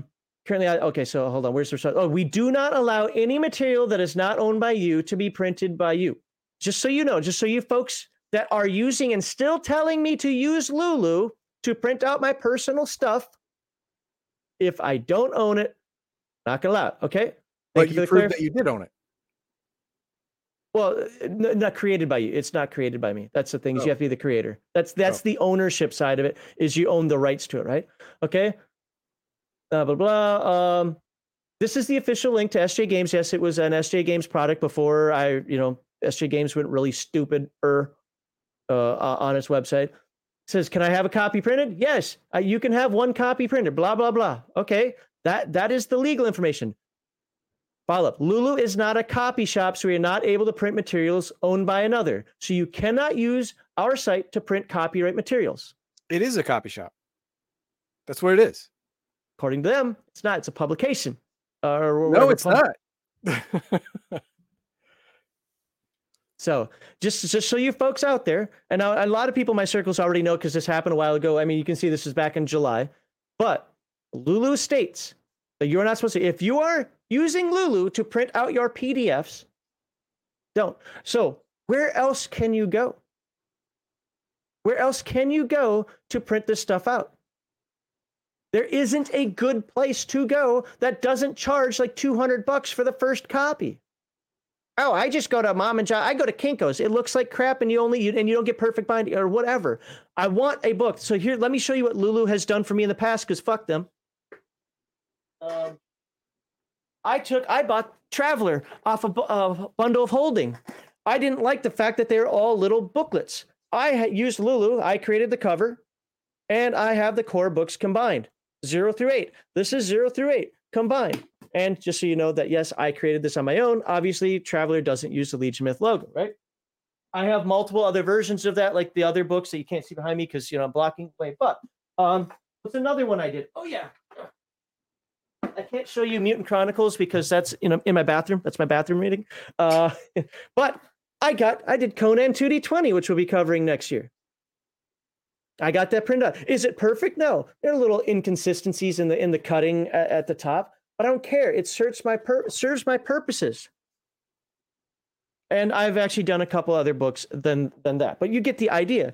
I can go to, or could used to be able to go to Lulu and get stuff printed out in a quality that's worthy of a book, not spiral bound. And I'm not saying the spiral bound is bad. Some of you guys like that, and it didn't cost an arm and a leg. I could just print it out for my own purposes because I had a legal copy to the PDFs. If sites aren't going to do that, if places, like going back on what the actual topic is, if Free League is not going to have Mutant Mechatron available, I am perfectly happy printing it out like this. It should be available. And I'm not looking at chat. So what are you guys saying about chat? Oh, they're railing about the $20 for a PDF thing. And that's just so you know, guys, that's going to be the norm going forward. Right. I've read a ton of articles on that. Yeah, Omanal says Modifius and Free League use the same printer in Lithuania, and both do not have print on demand for their products. Yeah, but print on demand is super easy to set up for the seller because they don't pay anything. The buyer is the one that pays for everything, and you don't have to have stock because once a print on demand order goes up, the printer gets the order and then prints that book and then ships it out. So there's no skin off the back of the seller. There's no extra fee incurred. There may be a contractual agreement. However, then print out enough fucking copies of your game. Book. Print out the book that is the current version that you're not printing. Why? Then you should be printing, or you should sue it. You should be suing the printer for not giving you all your books. Killraven, the book that I was trying to print out actually did not have the Legion Myth logo on it. I was using the official logo that came with it because I had the legal right to print it. I used the actual game's cover, but I do see what you're saying. Yeah. But no, for the one that got me in trouble, it was GURPS 4th edition. Because I got the bundle of holding stuff on there. And again, Steve Jackson's site says you can print out a copy. So, yeah, I haven't seen all the other chat, but that's fine. So all I'm saying is, and we'll go into, let's talk about, because I know you had a type of game or a product that should be printed that also is notorious for not being available. And what was that? Early editions. It's Call of Cthulhu. Well, you're specifically on earlier editions of games. Yes, earlier editions of games that the publisher isn't printing anymore. And print on demand for that would be outstanding. I mean, they still have the PDFs. Like for example, Chaosium sells Call of Cthulhu 6th, 5th, 4th edition on DriveThruRPG PDF only. They are selling it. Their name is there as the company that's selling it. So it's from them. So the money's going to them. Why not have a print on demand for that? Again, no extra money out of Chaosium's pocket. And the buyer fronts all the charges and they get a book and they're happier. And I know there's an argument, so I'm going to give a partial argument against that, except for I don't agree with this argument. It's what I've heard, what I've read, and it's that companies don't want you to go back to buying those original products because this is the current version of the game. Now, there's two issues with that. First of all, one of the things that he mentioned before the stream was like Paranoia 2nd edition. Well, that's owned by that was a GDW game. Was it GDW or West End Games? No, I forget. Whatever. Some 3-letter acronym. I should know it because it's behind me. But still, I think it's West End Games, actually. Yeah, I think you're right. But West End Games doesn't own anymore. So Mongoose isn't going to want to promote the West End version of the game. Probably true. So they're not going to want you to have that physical copy in your hand. Why are they selling the PDF version on DriveThruRPG? They are. Mongoose is selling the PDF version of Paranoia 2nd edition on DriveThruRPG. If they don't want to promote it, don't sell it at all. And if you're going to put the PDF out there anyway, print on demand is, again, no skin off your back, no extra expense to you. Yep. And what you can do is screw the buyer by, if you want print on demand, you get a book. If you want the PDF, you get a PDF. If you want both, you got to buy it twice. There is one thing that they have to do, whether it's One Bookshelf or Lulu, they do have to format that print on demand PDF a little differently because of the cover. Okay, you got to do that one time. Yeah, right. Yeah, come on. That's not really a thing. That's hardly a barrier to entry. Sorry, I'm looking for something here. There it is. Now here's another one. I'm gonna look this up first.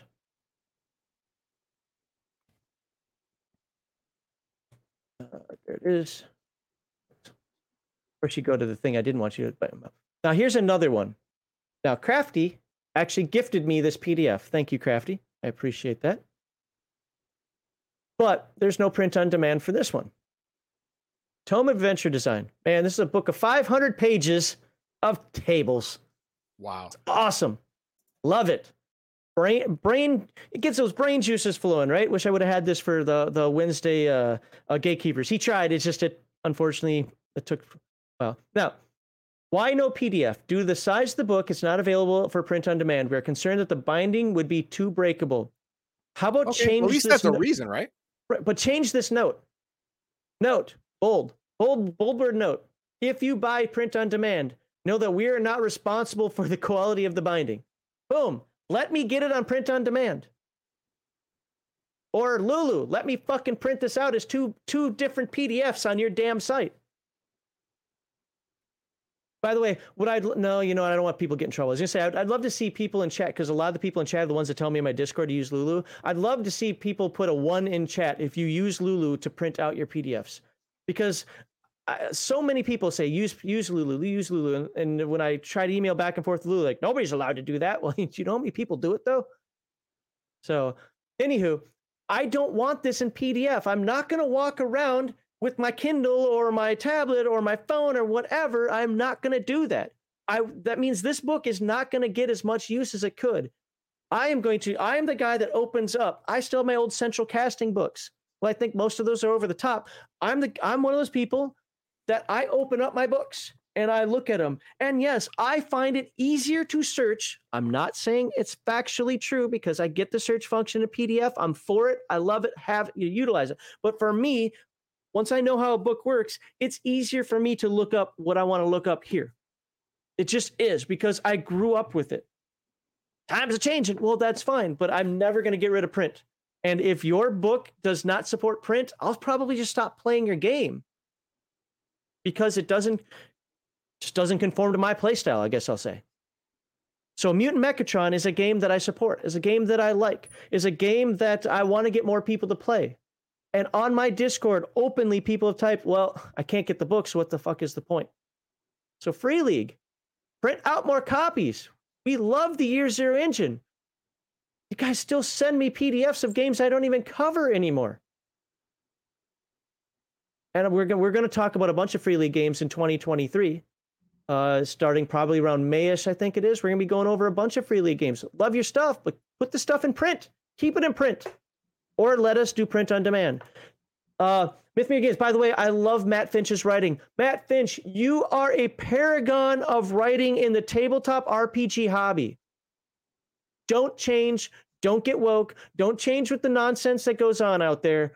You are a fantastic writer when it comes to writing game books. Sword and Wizardry, I use as an example.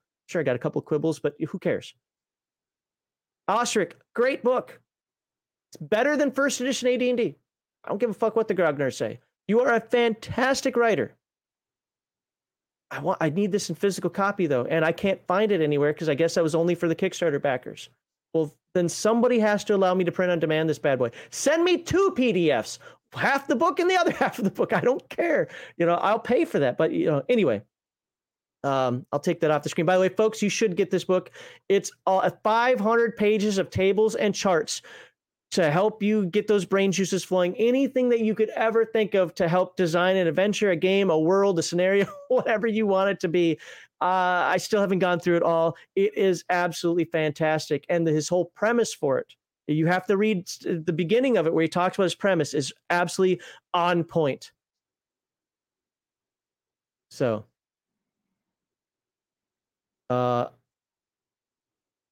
yeah, violence is, yeah, I'm with Max. Once familiar with, I can search the hard copy faster. Yep. So I haven't seen what most of chat was, so hopefully you were looking at it. But anyway, I don't know what else to say. I don't have to drag this segment out. Is there anything in chat that you guys, Kickstarters? Here's another one. I don't want to do, this is actually one that, because I didn't have notes, because unfortunately I had that work call before today's stream. But I remember this is one that I was thinking of. I don't want to allow print on demand until all of the Kickstarter backers have their books. Okay, I get that. I can, you know what, those folks backed you. They took the risk. They probably paid maybe a touch extra or something as well, to get you stretch goals and so forth. I'm with that. Put in here, print on demand will be available June 2023. At least give us, some hope. What's another one? We already talked about if you offer print on demand separate from, or not print on demand, but if you offer a print copy of the book separate from the PDF copy, fine. I think that's weird in the modern day, but fine. As long as I can get my hands on that print copy, always have a print copy available somewhere. And if you continually run out, if you run out on accident, like, holy crap, I got a print run of 1,000. This is Legion of Myth. I wasn't expecting to sell 1,000 of these things that quickly. Wow, thanks guys. Something like that. Okay. Mistakes were made. You learn from it, get your next print run going, and move on. Or just say, you know what? I don't think we can keep up with this demand, and I don't want to risk buying 10,000 that don't sell. I'm going to allow print on demand through whatever. So, yes, through one bookshelf, absolutely. In fact, here I'll bring up one. Let me share my screen again. So I have this here, right? So we have watermark PDF, no print on demand here, right? I'll show you one, and I bring this up because Heathen Dog mentioned it before the stream. ADND2E. Like, okay, I guess apparently. Oh, hell, why do I have a semicolon there? 2E PHB. So Player's Handbook, right? Really? Maybe I can't get it anymore. ADND 2E Player's Handbook. That. Oh, god dang it. Let me start from scratch. Sometimes, so AD&D 2E Players and Book. Boo. Whatever the hell I just. Okay, so this one right here. Soft watermark PDF, soft cover. So this is the print on demand portion of it. It's in soft cover. I have it behind me. Now, some will say specifically print on demand, but I think Drive-Thru-RPG usually doesn't. Standard color, watermarked. Without the watermark, why would you get the watermark? So watermark PDF plus softcover. What's another one? Didn't you say you found Shadowrun on here? Oh, yeah. Shadowrun 1E. Sorry, Bruce, but we're going to show Shadowrun. Oops, I spelled it wrong.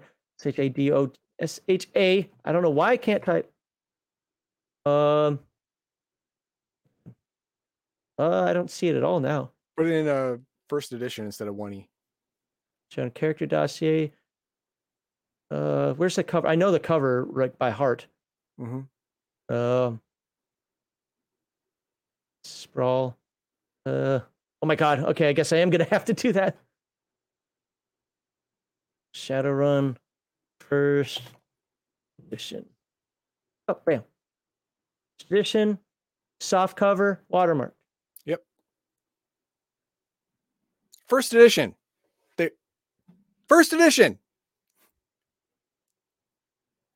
So make your books print on demand. And how much is the first edition softcover book? $11.99. Yeah, $12. 11. A AAA game for $12. Nothing wrong with it.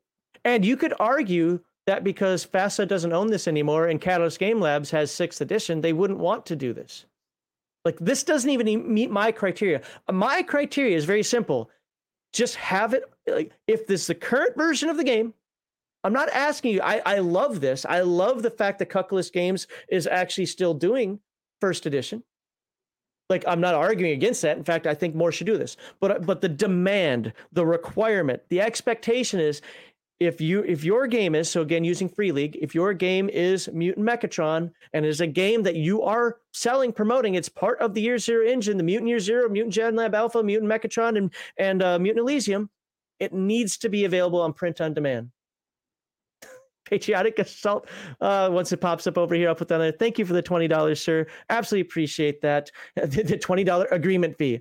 Okay. I'll take that for free. But I mean, Yeah. no, no, but he donates almost every stream now. So thank you very much, Patriotic Assault. We do notice that, and we do appreciate that. You're awesome. Thank you. So, anywho, what about second edition? Second edition Shadowrun? Well, let's find out. Back up. Well, can I just see if it's down here? No. Wait, is that the second edition cover? No, it's third edition cover. Nope. All right, so the second edition cover is the same cover, but it says on the bottom second edition. Oh, it's not there. That's weird. Did you spell it right? Did I spell second right? Shadowrun second edition. Okay. That's weird. If I wasn't on the stream, I'd find it first thing, but it may or may not be there. So maybe they're doing first edition just as a nostalgia trip. Maybe they understand that second edition is kind of the better game. Well, I don't like that they got rid of the what do you call it, the staging. See, I do. I thought it was simple. I love staging because it tells you how powerful a weapon you have. Yeah, I mean, staging's still there. It's just 2 across the board. Yeah, I know, it's dumb. It's dumb because you should not be able to stage away a Panther cannon round. Fair. Okay. You shouldn't be able to. I like first edition as well, so I'm not going to argue. I just thought it was simpler for getting into people getting into the game and just running the game as a whole. I don't have a problem with the staging. I think it's a good thing. I know a lot of people like third edition, and we saw third edition on here. I don't. My issue with third edition is they made physical add-ups too prominent. Yeah, physical add-ups too powerful. In first and second edition, physical add-ups in the beginning of their career are noticeably weaker than Cyber Samurai, but at the end of their career, they're the same way, except stronger, just as noticeably stronger, which I get, because getting magic points, pumping up magic points, and becoming an initiate, stuff like that, that's hard work. That is hard work, and a Cyber Samurai is front-loaded big time. I mean, you start the game hardcore right off the bat. So Crafty says, one thing I hate about DriveThru RPG print on demand is pages are watermarked with your information, prevents you from selling it for more money. Well, I don't have a problem with that. If you buy it, it's yours. After that, what you do with it is your business. So if it's a print on demand with my watermark on there, which says, my name, because whether I do it through Legion Myth or I do it through me, it always shows my name. I don't have a problem with that. I don't care. That watermarking doesn't bother me. And if I still want to sell it to Heathen Dog, I will, because that's a private transaction that nobody can stop. Now, would it stop me from selling it online? Yes. And I think that the businesses have the right to stop me from selling it. I will do all your print on demand for for what is it, Shadowrun, because Catalyst Games should be doing that. So, do you want to do something behind the scenes? So I don't necessarily have a problem with the watermarking. I never did. I know some people, I will never buy a book that's watermarked. Okay, I will. And then L says, don't forget, One Bookshelf is now owned by Roll20, so even they might get rid of print on demand. Yeah, I know a lot of these companies, especially these Dungeons and Dragons, WotC, Associated, DMs Guild, whatever companies, are moving in the online only, digital only, because then they can change the stuff on you. And you can't say anything about it. You can't say, well, at least I have my print copy. And I mean, you can't actually own it. Yeah, and the guy I work with, I looked through his 5e book, and he's got the one with Pundit's name in there still on it. So I said, you save that one. You hold on to that one. Because apparently they pulled Pundit's name out of future versions of that 1E Player's Handbook. I want a physical copy. And if I have to download an errata for it, that's fine. Some of my books do have errata for it. But I still want to walk around the house with this. When my power's off and I don't access the internet, because I'm not downloading everything that I can't charge my my Kindle or whatever. I don't know. I just want this in my hand. I'm not anti-PDF. I'm anti the people who are anti-print books. So All right. I don't want to keep beating this down. I guess we can have another short segment. Just I feel like I'm just going to be Do we redundant. have comments from last segment too? Oh yeah, we do. We do. I just want to make sure before I do that, that chat doesn't have anything else to offer, or if I miss something that somebody really feels needs to be put up on here that we can talk about. Yes, I do. Max needs 600-page books to defend his wife and cats. Defend from his wife and cats. Nah, just the wife. Cats are okay. The wife gets all ninja, and yeah, that's a different story. Okay, let's get this on the screen now. This last video of ours, lots and lots and lots of comments. I could only pick 3. If you thought you had the best comment ever and it did not make it to our list, sorry, but we made people feel ways about things. It was for us, it doesn't qualify as viral using the math that they say for viral, but it was close. And we had lots of people interject about how WotC continues to get it wrong. Okay. So thank you to all the folks out there who commented. Please keep sharing. I mean, some of these videos don't go out of style, and I think that's one of them that doesn't, because we showed a multi-year track record of them. Please keep sharing the videos with folks, especially if you think it's going to anger somebody. They're the people that need to read it the most. Oh, and I do know we got a bunch of hate watchers, and you hate watchers have finally figured out the algorithm. You hate watched the right way this time. How so? They didn't actually. They'd go to the we'd get views, but we wouldn't get watch time, and they didn't comment. Did get some downvotes, got a bunch of downvotes, but they're smart and didn't give us the watch time or the comments for that engagement. So you guys have, good on you for figuring that out. I still don't care though. All right, so what do we have wrong? So Popper Knight says, I stopped buying 5e products over 2 years ago. I went back to 2e and bought for Golden Glory and Osric. Good choices, really good choices. Yeah. Yep. Don't have much to say about it. I put this one. Why I chose this one is because it was short, and I usually pick longer comments. So I picked a shorter one this time. And also, I think it was stop buying from people who hate you. And you did.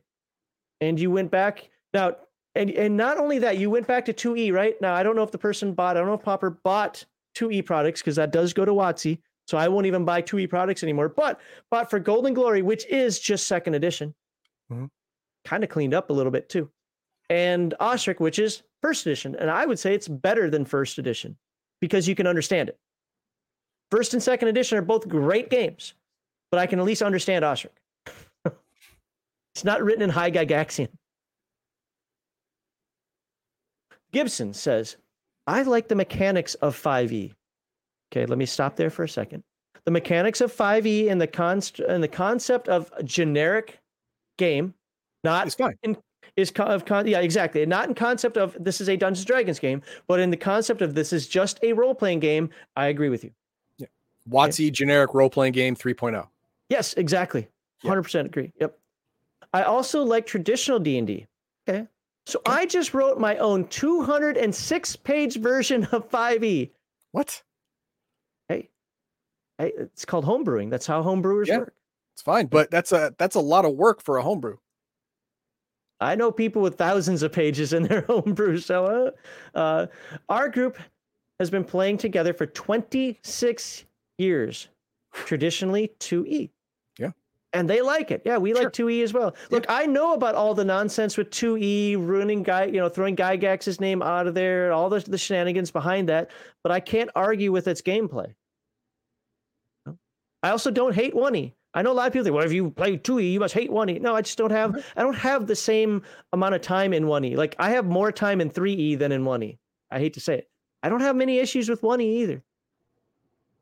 I personally think tweaked 5e mechanics of 5e is the best version of D&D release. Ooh, see, that's where you hurt me. Because I don't. And now, you'd have to more than tweak it. Let's put it that way.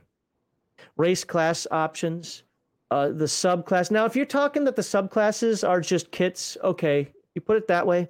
Because I do like subclasses better than I like prestige classes from 3rd edition. But I think there are too many subclasses. With that said, there were too many kits. And as long as you're willing to use the word no, okay. All that's fixed. Yep. Exactly. I won't be buying any more WotC products and have not done so for a while. This is somebody who plays your 5e game, WotC. This is somebody who you could have catered to. And it's like, F you, I'm not buying this nonsense anymore. WotC's cultural agenda, in my opinion, putrescent. That's a word I have not heard in a long time. Oh, I always pronounce it putrescent. You might be right. Putrescent. You might be right. That might be the pronunciation of it. Well, it's from putrid. Yeah, I know. Yeah, it's a word I know. It's just I haven't used it in a long time. I haven't heard it in a long time. But I've always pronounced it putrescent. If I'm wrong, if it's putrescent, look, I pronounced the word esoteric for many, many, many years of my life as esoteric, until somebody actually got angry at me over it. Didn't calmly say, hey, it's pronounced esoteric, right? It was like, oh my God, you not know the word? Okay. Calm down, bro. Yeah, it was about 10 years ago I started actually pronouncing the word esoteric correctly. So, it is what it is. Anybody that sees orcs or any other race as representing black people in a game that has black humans playable as characters is missing a few brain cells. Yeah. Yes. Yeah. Okay. I'm good. I'm good with all this. I'm good with. And then the final one, you'll be good with this too. Anyway, this was a really good stream. So thank you very much for the comment. Okay, and now those are two really good comments. Your third has to be a hater, right? We only had one hater comment the entire thing, and that's what you got, right? No. Oh, come on. We got to give him time. Wasn't worth it. Wasn't worth it. Weird guy, who as you can see on there is a member. Thank you, Weird Guy. But I thought this was poignant. Because the more I read this woke stuff, the more I'm glad I never played D&D. There are those people out there. D&D does not have to be the only game that you play. I have a bunch of RPGs that are both fun and don't insult me at the same time. Yeah, okay. Very succinct. That's fair. Very succinct. Fair. I have one more.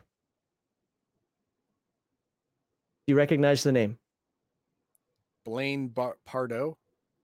We covered him. Our first Cucklist video. Oh, no, our second Cucklist video. Really? He was the author. He was the author that got fired. Oh, that's right. That's right. Thank you, Blaine. And me, I'm a BattleTech fan, so I know the name instantly. But thank you, Blaine, for your comment. And he says pandering to the woke comes with a high price tag. Yeah. And I think he would know.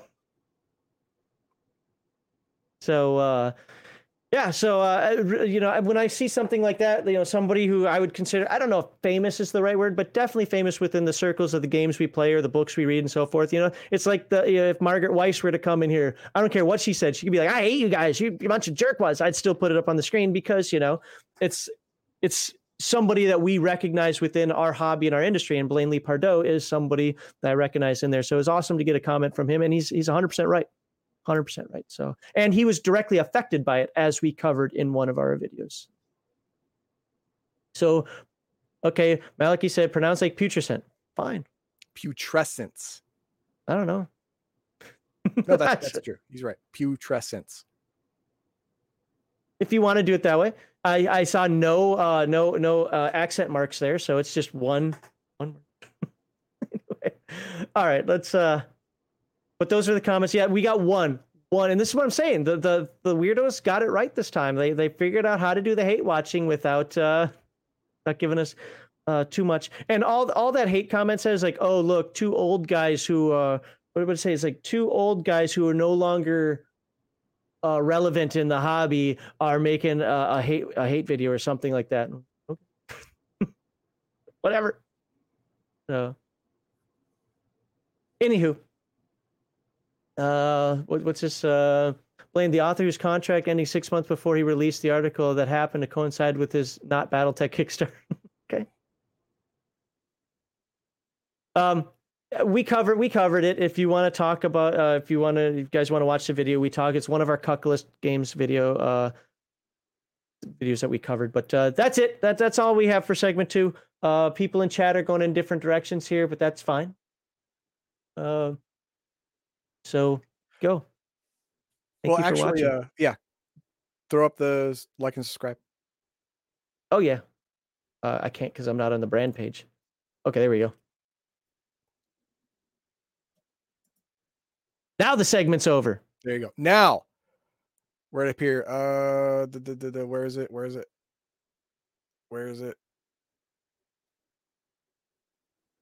Queen. Oh, here we go.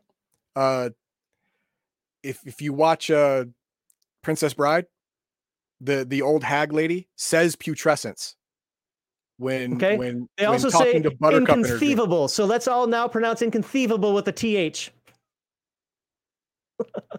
Fuck you, dude.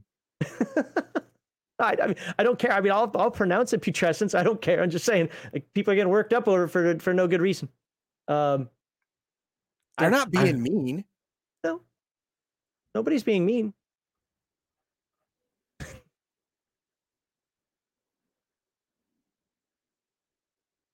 I can't get this off my screen. There we go. All right. So segment 3. Let's get the segment 3 stuff up. Okay. I might actually have time to edit a video today. Wow, weird. That. Crazy. Are you getting the link or the banner? I'm getting the link. Okay. You guys know the deal.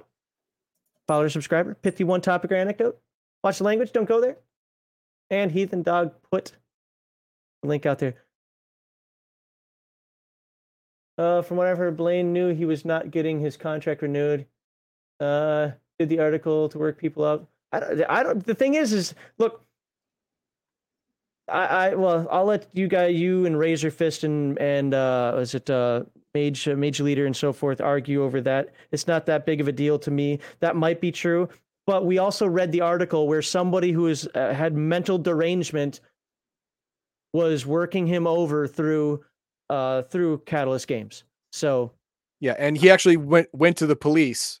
Yeah, and there was a police report that said that this guy was, a stalker or whatever, and the company still backed the stalker. Like, what? Yeah. What? And yes, if those of us from Minnesota do pronounce things differently, and some of them I won't change. Like, yes, we say bag instead of bag or whatever the fuck it is you want me to say, which also morphs into words like plague, vag. I don't care. That's my Minnesota accent, and that's one of the few Minnesota words that I'm not going to be able to get rid of. All right, Mark Hockman, what you got? Well, one thing you were talking about is that getting copies of certain products has proven to be incredibly difficult over the years. Like, you may have noticed in chat, it's like I mentioned that I own a copy of the Thunder the Barbarian DVD set. Yep. However, that release, that they never did a normal commercial distribution of that. It was always a burn CD on demand or burn DVD on demand. Yeah, it's like when you look at it, it's a very, very simplistic case where you open the case. There's a little paper that's a picture of the thing, and that's it, and just the discs. Other than that, yep, I got the same thing. My wife got me the entire all 5 seasons of Babylon 5, and it was the same thing. It was a burn on demand service, and that's what I got. But I can argue both of those though. Thunder the Barbarian is no longer produced. The people who own it don't want to sell it. So there you go. You don't get it. And I don't like it. There's a very more poignant version of that in modern times for those who watched it. Final Space. Go read what happened with Final Space and how the creator of it is highly pissed off. You will not find it on Amazon Prime. You will not find it on DVD anymore. You are not going to find it unless it's on somebody's Plex server or something. Hey, Heathen Dog, do you have that on your Plex server? No, I don't know what it is. It's a cartoon that came out recently, 4 or 5 years ago or whatever. I think it has 2 seasons, maybe 3. Anyway, Final Space was semi-popular on Netflix, and it is now, they've told the owner, the writer, the creator, whatever, this stuff isn't going to be distributed anymore. Have a nice life. Go find a new job. I'm paraphrasing. Don't know. But you can't get it. I even went to, because when I first found out about it, I've got to be able to get this on Amazon Prime. I've had it wished for a while. I just didn't pull the trigger on it. Nope. You cannot. Wow. And that's something that's actually recent. So my point is, like, Buck Rogers and Battlestar Galactica, that's hard to get. I think you can I think it's because they have licensing deals. Well, I mean, in the case of Thunder the Barbarian, they actually recently did a HD remaster of that for a relatively new release. Okay, but what I'm saying is if it's old and they don't want to. Now, if it's for a new release, that's a different concept. But if it's something that's just, Star Trek, the original series, if Paramount wanted to say, we're just not going to distribute this anymore. Well, oh, well. I know, but my reason for bringing this up, though, is that if a company wants to distribute copies of it for a reasonable fee, having people buy them from them would seem to be a natural thing. I don't get why more, book companies don't work that way. It's maybe not the current version, but you're still giving them money.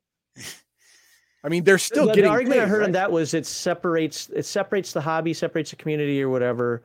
That sounds dumb. I agree. Yeah, I agree. Dumb. Yeah, that was the reasoning when WotC bought D&D. No, everything's going to be just D&D. You're not going to have Ravenloft. You're not going to have all this. We're just separate. And yeah, that sucked because it was the death of story framework. Of doing that was basically burning the old product without actually physically burning it. So there's just like completely like dumping it, like we're never touching this ever again kind of logic. Okay, Thundar is available on Amazon, Blu-ray, DVD, and streaming. What streaming? You guys are putting Final Space. I looked for Final Space after it was done. I clicked on it and it says not available. It's there, but apparently you can't actually get it. Yeah, Thundar was, I think, the same thing. I went there, like you can click on it, you can be like, hey, cool, I want Thundar. As soon as you go there to try to watch season 1, no, there is no watching of season 1. So, and if you guys have the super secret link, let me know, because I'm a Prime member. I should have access to all that stuff. All right. Well, thank you, Mar Hawkman. Yep. Anybody else want to pop in? Talk to you later. He was the only one today. I guess, we had such a short episode. We didn't, that gives me time to eat some lunch and, but, yeah, as far as that Final Space stuff goes, I was reading about that a couple months ago, and that was a travesty. So, mixed feelings about bureaucratic red tape. Okay. Again, when it comes to like the books, not that I agree. I have to understand there's a difference between understanding and agreeing. I understand when a company says, well, that was owned by the predecessor. We bought it from them. Here, let's look at one. Battlelords of the 23rd Century. I could understand if these new creators said, we don't want to make 6th, 5th, 4th, 3rd, 1st, whatever edition available to you. We wrote this one. We want you to buy this one. That other one was done by another company, not us. We don't want to make it available to you. Agree or disagree, I get it. And Shadow and Sun pops in. How you doing today, sir? Hey, I'm doing great. Great show today. Great show Friday. Of course, great show Wednesday because I was on it. How you guys doing? Great show Friday. You mean the one where nobody got to talk? Oh, you know what? That happens with new guys. Legacy, he's a good guy. I've been watching him, and we're going to be doing some videos with Bruce later on. The Mutant Chronicles thing, before you get to it, we're going to cover the old version so we don't step on anybody's toes. But I wanted to let people in on a little secret, and I know I'm going to regret it later. But if you guys are shopping for anything, like I'm looking for some books. I'm always looking for books because there's no more bookstores. If you guys are really looking for something, hold off until the day after Valentine's Day. Okay? Why? Especially, pardon? Why specifically that day? It seems weird. Okay, I'm getting to it. Okay. The online buying season, whether it's Amazon or eBay, and those are the ones I specialize in, the buying season starts for people who really want to buy and get things cheap. Start the day after Valentine's Day and extend through about September 15th.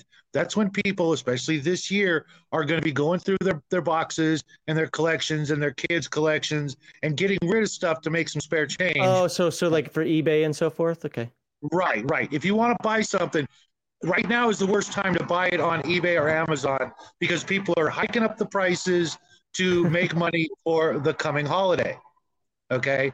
Whether you celebrate it or not, that's just the way it is. I've been doing this for 20 years, and it's I'm not going to say it's foolproof, but with the the economy, inflation, blah blah blah, don't need to get into that. But I was just looking. A couple of weeks ago, like AD&D first edition books were about 50, 60 bucks a piece. They're already up to 80 to $100 a piece. Okay. Player's Handbook, DMG, that sort of thing. I collect those. So I'm always looking for them. I'm looking for a couple of copies of each just to be able to hand out to players at my table. But as soon as Valentine's Day is over, people are going to be looking back and going, wow, I just spent a crap ton of money over the last X month, since September, etc. So, like, if there's something you're looking for, just be patient, guys, because if you try to buy it like right now, you're going to pay the most you could ever pay for it until obviously. I always set a price point. So what I do is, like, I'll say I am not paying more than X dollars. Let's say $50 for this book. And I just won't buy it until it's there. I'll go on and be like, oh, $200? Nope. Oh, $20? Yep. And, if I get ripped off because I bought it at the wrong time, as long as I'm within my price point, I'm okay with that. But if you're playing the market, I do hear what you're saying. And I want to say that a lot of the books that I got were within that time frame that you talked about, because before then I couldn't find them for what I would consider a reasonable price. The other tip is, like, especially this goes for, like, when you're looking for, like, books by a specific author or like, say, collections of, this game or that game, buy in what are called lots. Okay, like, say you're looking for Robert E. Howard books and you only need one book, right? Don't look for that book. Look for lots of books sorry guys, I couldn't hit the button at the time. Look for lots of books and you will buy them for, almost pennies on the dollar. Like, if you're looking for, book 7 of the Conan series, don't type that in. Just look for, Conan books or lots of books, and you'll find that while you'll end up with extras, you'll pay less. Because right now, you can sell them off. Right, and people don't care.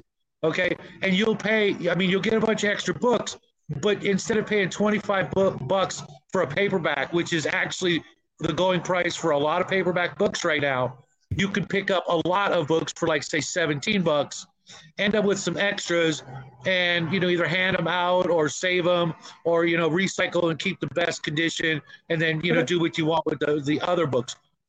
All right, sounds good. We're gonna move on to the next bit, but that's a lot of good information. Thanks for popping up in here, Shadow and Sun. My pleasure, guys. Just don't step on my toes when I'm shopping. Gotcha. won't do it. Have a good evening. All right. There's a lot of good information there. If you guys are the type to want to go out there and check, for best prices, or maybe want a resale. Yeah. Okay, Omen Owl, been waiting there for a little bit. How you doing today, sir? I'm doing pretty well. I just went for a cold dip, so I'm alive. Are you doing that polar bear club stuff? It's Texas. You can't count that as really polar bear. Oh, okay, yeah, fair enough. Fair enough. 50s. It's probably in the 50s. No, looking at the print on demand, and I've been noticing this. It seems like anyone that's in the UK, and I don't know what's going on over there, if they're getting that in that Vilnius, Lithuania, which is Modifius and several others, Free League and all those, they don't have print on demand. So I'm assuming that's why I said the contractual aspect for that. But the other part is for your Mythmere book, it says on their website in a few weeks they're going to have the physical copy available to other people. But I agree with you. I have some of the thick books from print on DriveThruRPG, and we're talking about 500 or 600 pages. Don't get it when they're that big. Pretty much, I'd say the limit's about 250, maybe even 300, and the binding's okay at best. But really, at that point, try finding someone else to do it. And like you said, with Lulu getting out there, I would be. I haven't found one yet. If I find one, I'll absolutely advertise. At least not one that's reasonably priced. I found a couple. One only does with the spiral binding, and maybe for like this book that's 500-page book of tables, I might spiral binding would be better. Yeah. But for all my other books, I don't want them to be spiral bound. Or the flip side of it, it costs like $200 because I'm only getting one print. Oh, I know. That's the problem that I have when I look at it. It's like, well, do you want at least 10? It's like, wait a minute. It's way too expensive. And I'm going, it's already formatted and everything.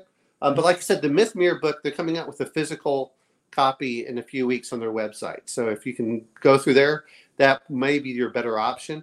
But the other thing I wish that they would do, and I don't hear enough of this, and I start seeing some of them talk about it, is the Smithsonian binding. is I wish that more companies would talk about the Smith. It's what the old books used to have. I'm pretty sure that my old D&D books were the same way. My old Player's Handbook literally was in a flood. My father kept on the water and overflowed the bathtub.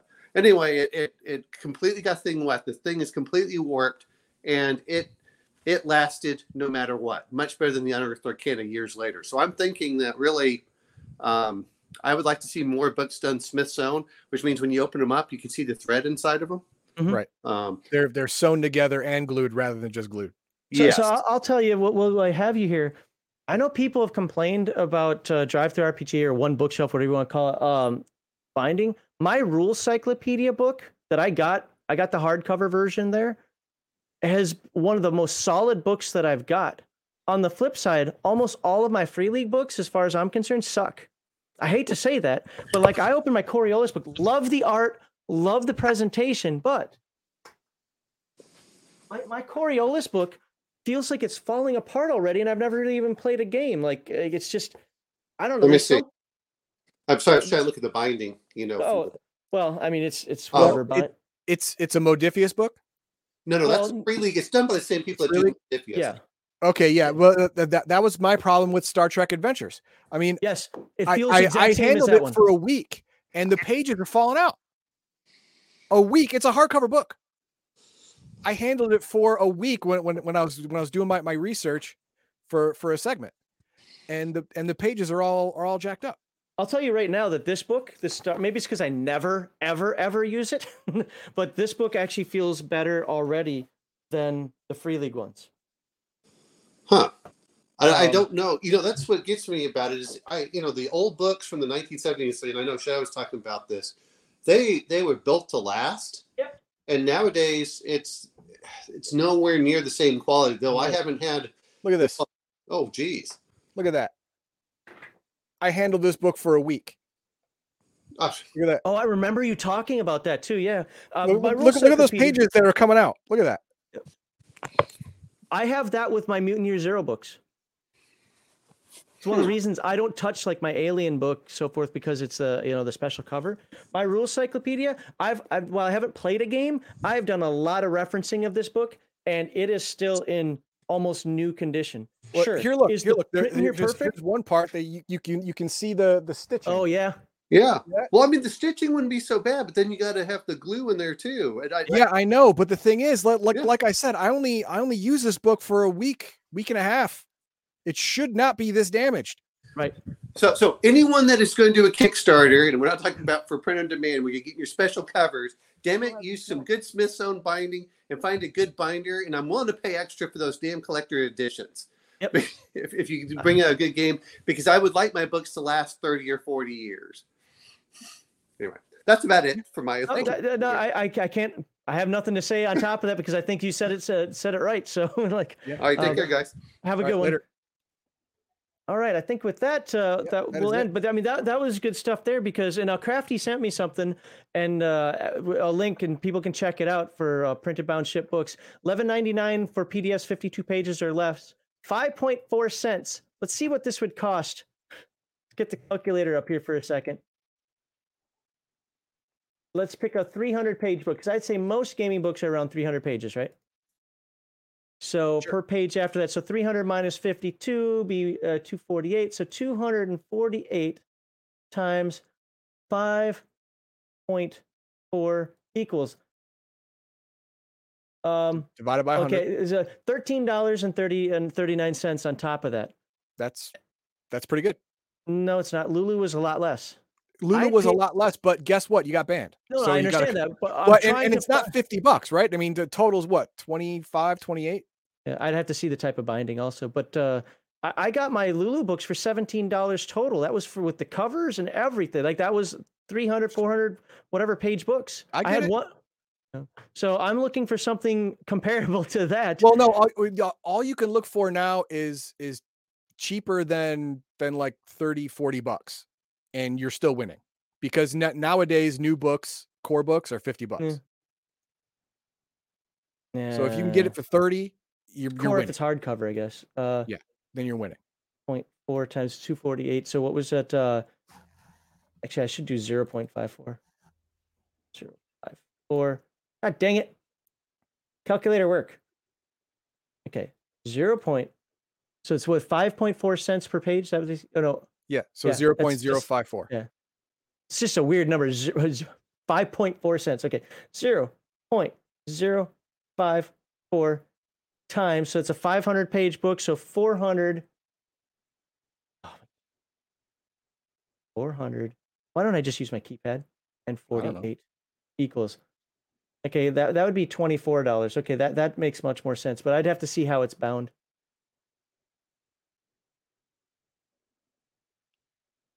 Okay, you know what? Maybe I'll check that out. It seems like the fatter the book, the better. The skinnier book, you get ripped off. But if you have a really fat book, you're doing all right. Yeah. So, I mean, yeah, I would run a book, a test book. Give him a test PDF. See how the one I couldn't print out, right? There you go. Okay, so I'll save this. I'll take a look. There we go. See, I don't even know where the fuck I just saved it, but it's saved. All right, let's end the show. All right. And we have proclivities. You guys know you've been here long enough, right? Got our links below. We've got a streaming schedule. By the way, if you guys missed it, we had our members only on Friday, and per request, I went through a bunch of my writing. Yep. And took a look at that. I thought it was boring, but people stayed through it and they were talking. So, but remember, the members only live stream is for you guys. If you have questions, comments, concerns, bring them up at that point. Want to talk to us? Want to chill out with us? Whatever. That isn't about. We don't come in there with something ready to go. I mean, we kind of do, like maybe some updates or whatever. But the whole point of that is to talk to you. So if you've got anything that you want us to cover, or you want to know about us, it's an AMA. This is your time to bring that stuff up. That's why we do it for you. And I don't want to talk about anything else. We're done. Okay. So I'll let you do words of wisdom. I'm just going to thank everybody for being here. We had some good viewership today. So I want to appreciate everybody that was here, putting up with our nonsense. And so thank you all. And hey, we're gonna knock December out of the park, because remember, what is next week? Kevin and Sean are going to be here scheduled to be here next week. There you go. Scheduled. And I am going to have my 3 questions and or statements about Tomorrow Legion and why it was a bad idea, and it's only a detriment to Rifts. So get ready for that. When are you going to send those directly to him, or are you sending it to me to send it? Okay, and then I'll send I don't want them to have it in advance. I want to completely blindside him. No. We're sending them to him so he can look up what he needs to look up. That's already been agreed to. Well, look, like I said, there's only one question. The other 2 are statements. Okay, well, at least indisputable. At least give the general topic so that I can say, hey, this is what we're gonna ask you about. All right, fine. We want good answers when they come here. I don't want somebody to say, well, I'll have to look into that. No, have them already looked into it, and then either correct us or go, you know what, that was bad, and you guys pointed it out, or something. Anywho, go ahead and give us some final words of wisdom, and then we'll end this. There's not a whole lot of wisdom that wasn't absolutely apparent today. I mean, riffs are riffs, and I will say I still recommend that if you're going to use the Rift fundamental Rift random tables, you know, the random where they go, random how big they are, where they show up, how long they last, what kind of Rift they are, do it as a pre-game type thing. So you know exactly what you're going to get, but it's still rolled randomly. If you do it during game, it can really slow everything down. So I don't recommend rolling this on the fly as a random encounter. Number one, it's not great for low-level characters. They can just get total party killed. And number 2, it's going to slow down the gameplay quite a bit. And that's about it. Hope everyone has a good evening, and we will see you next week.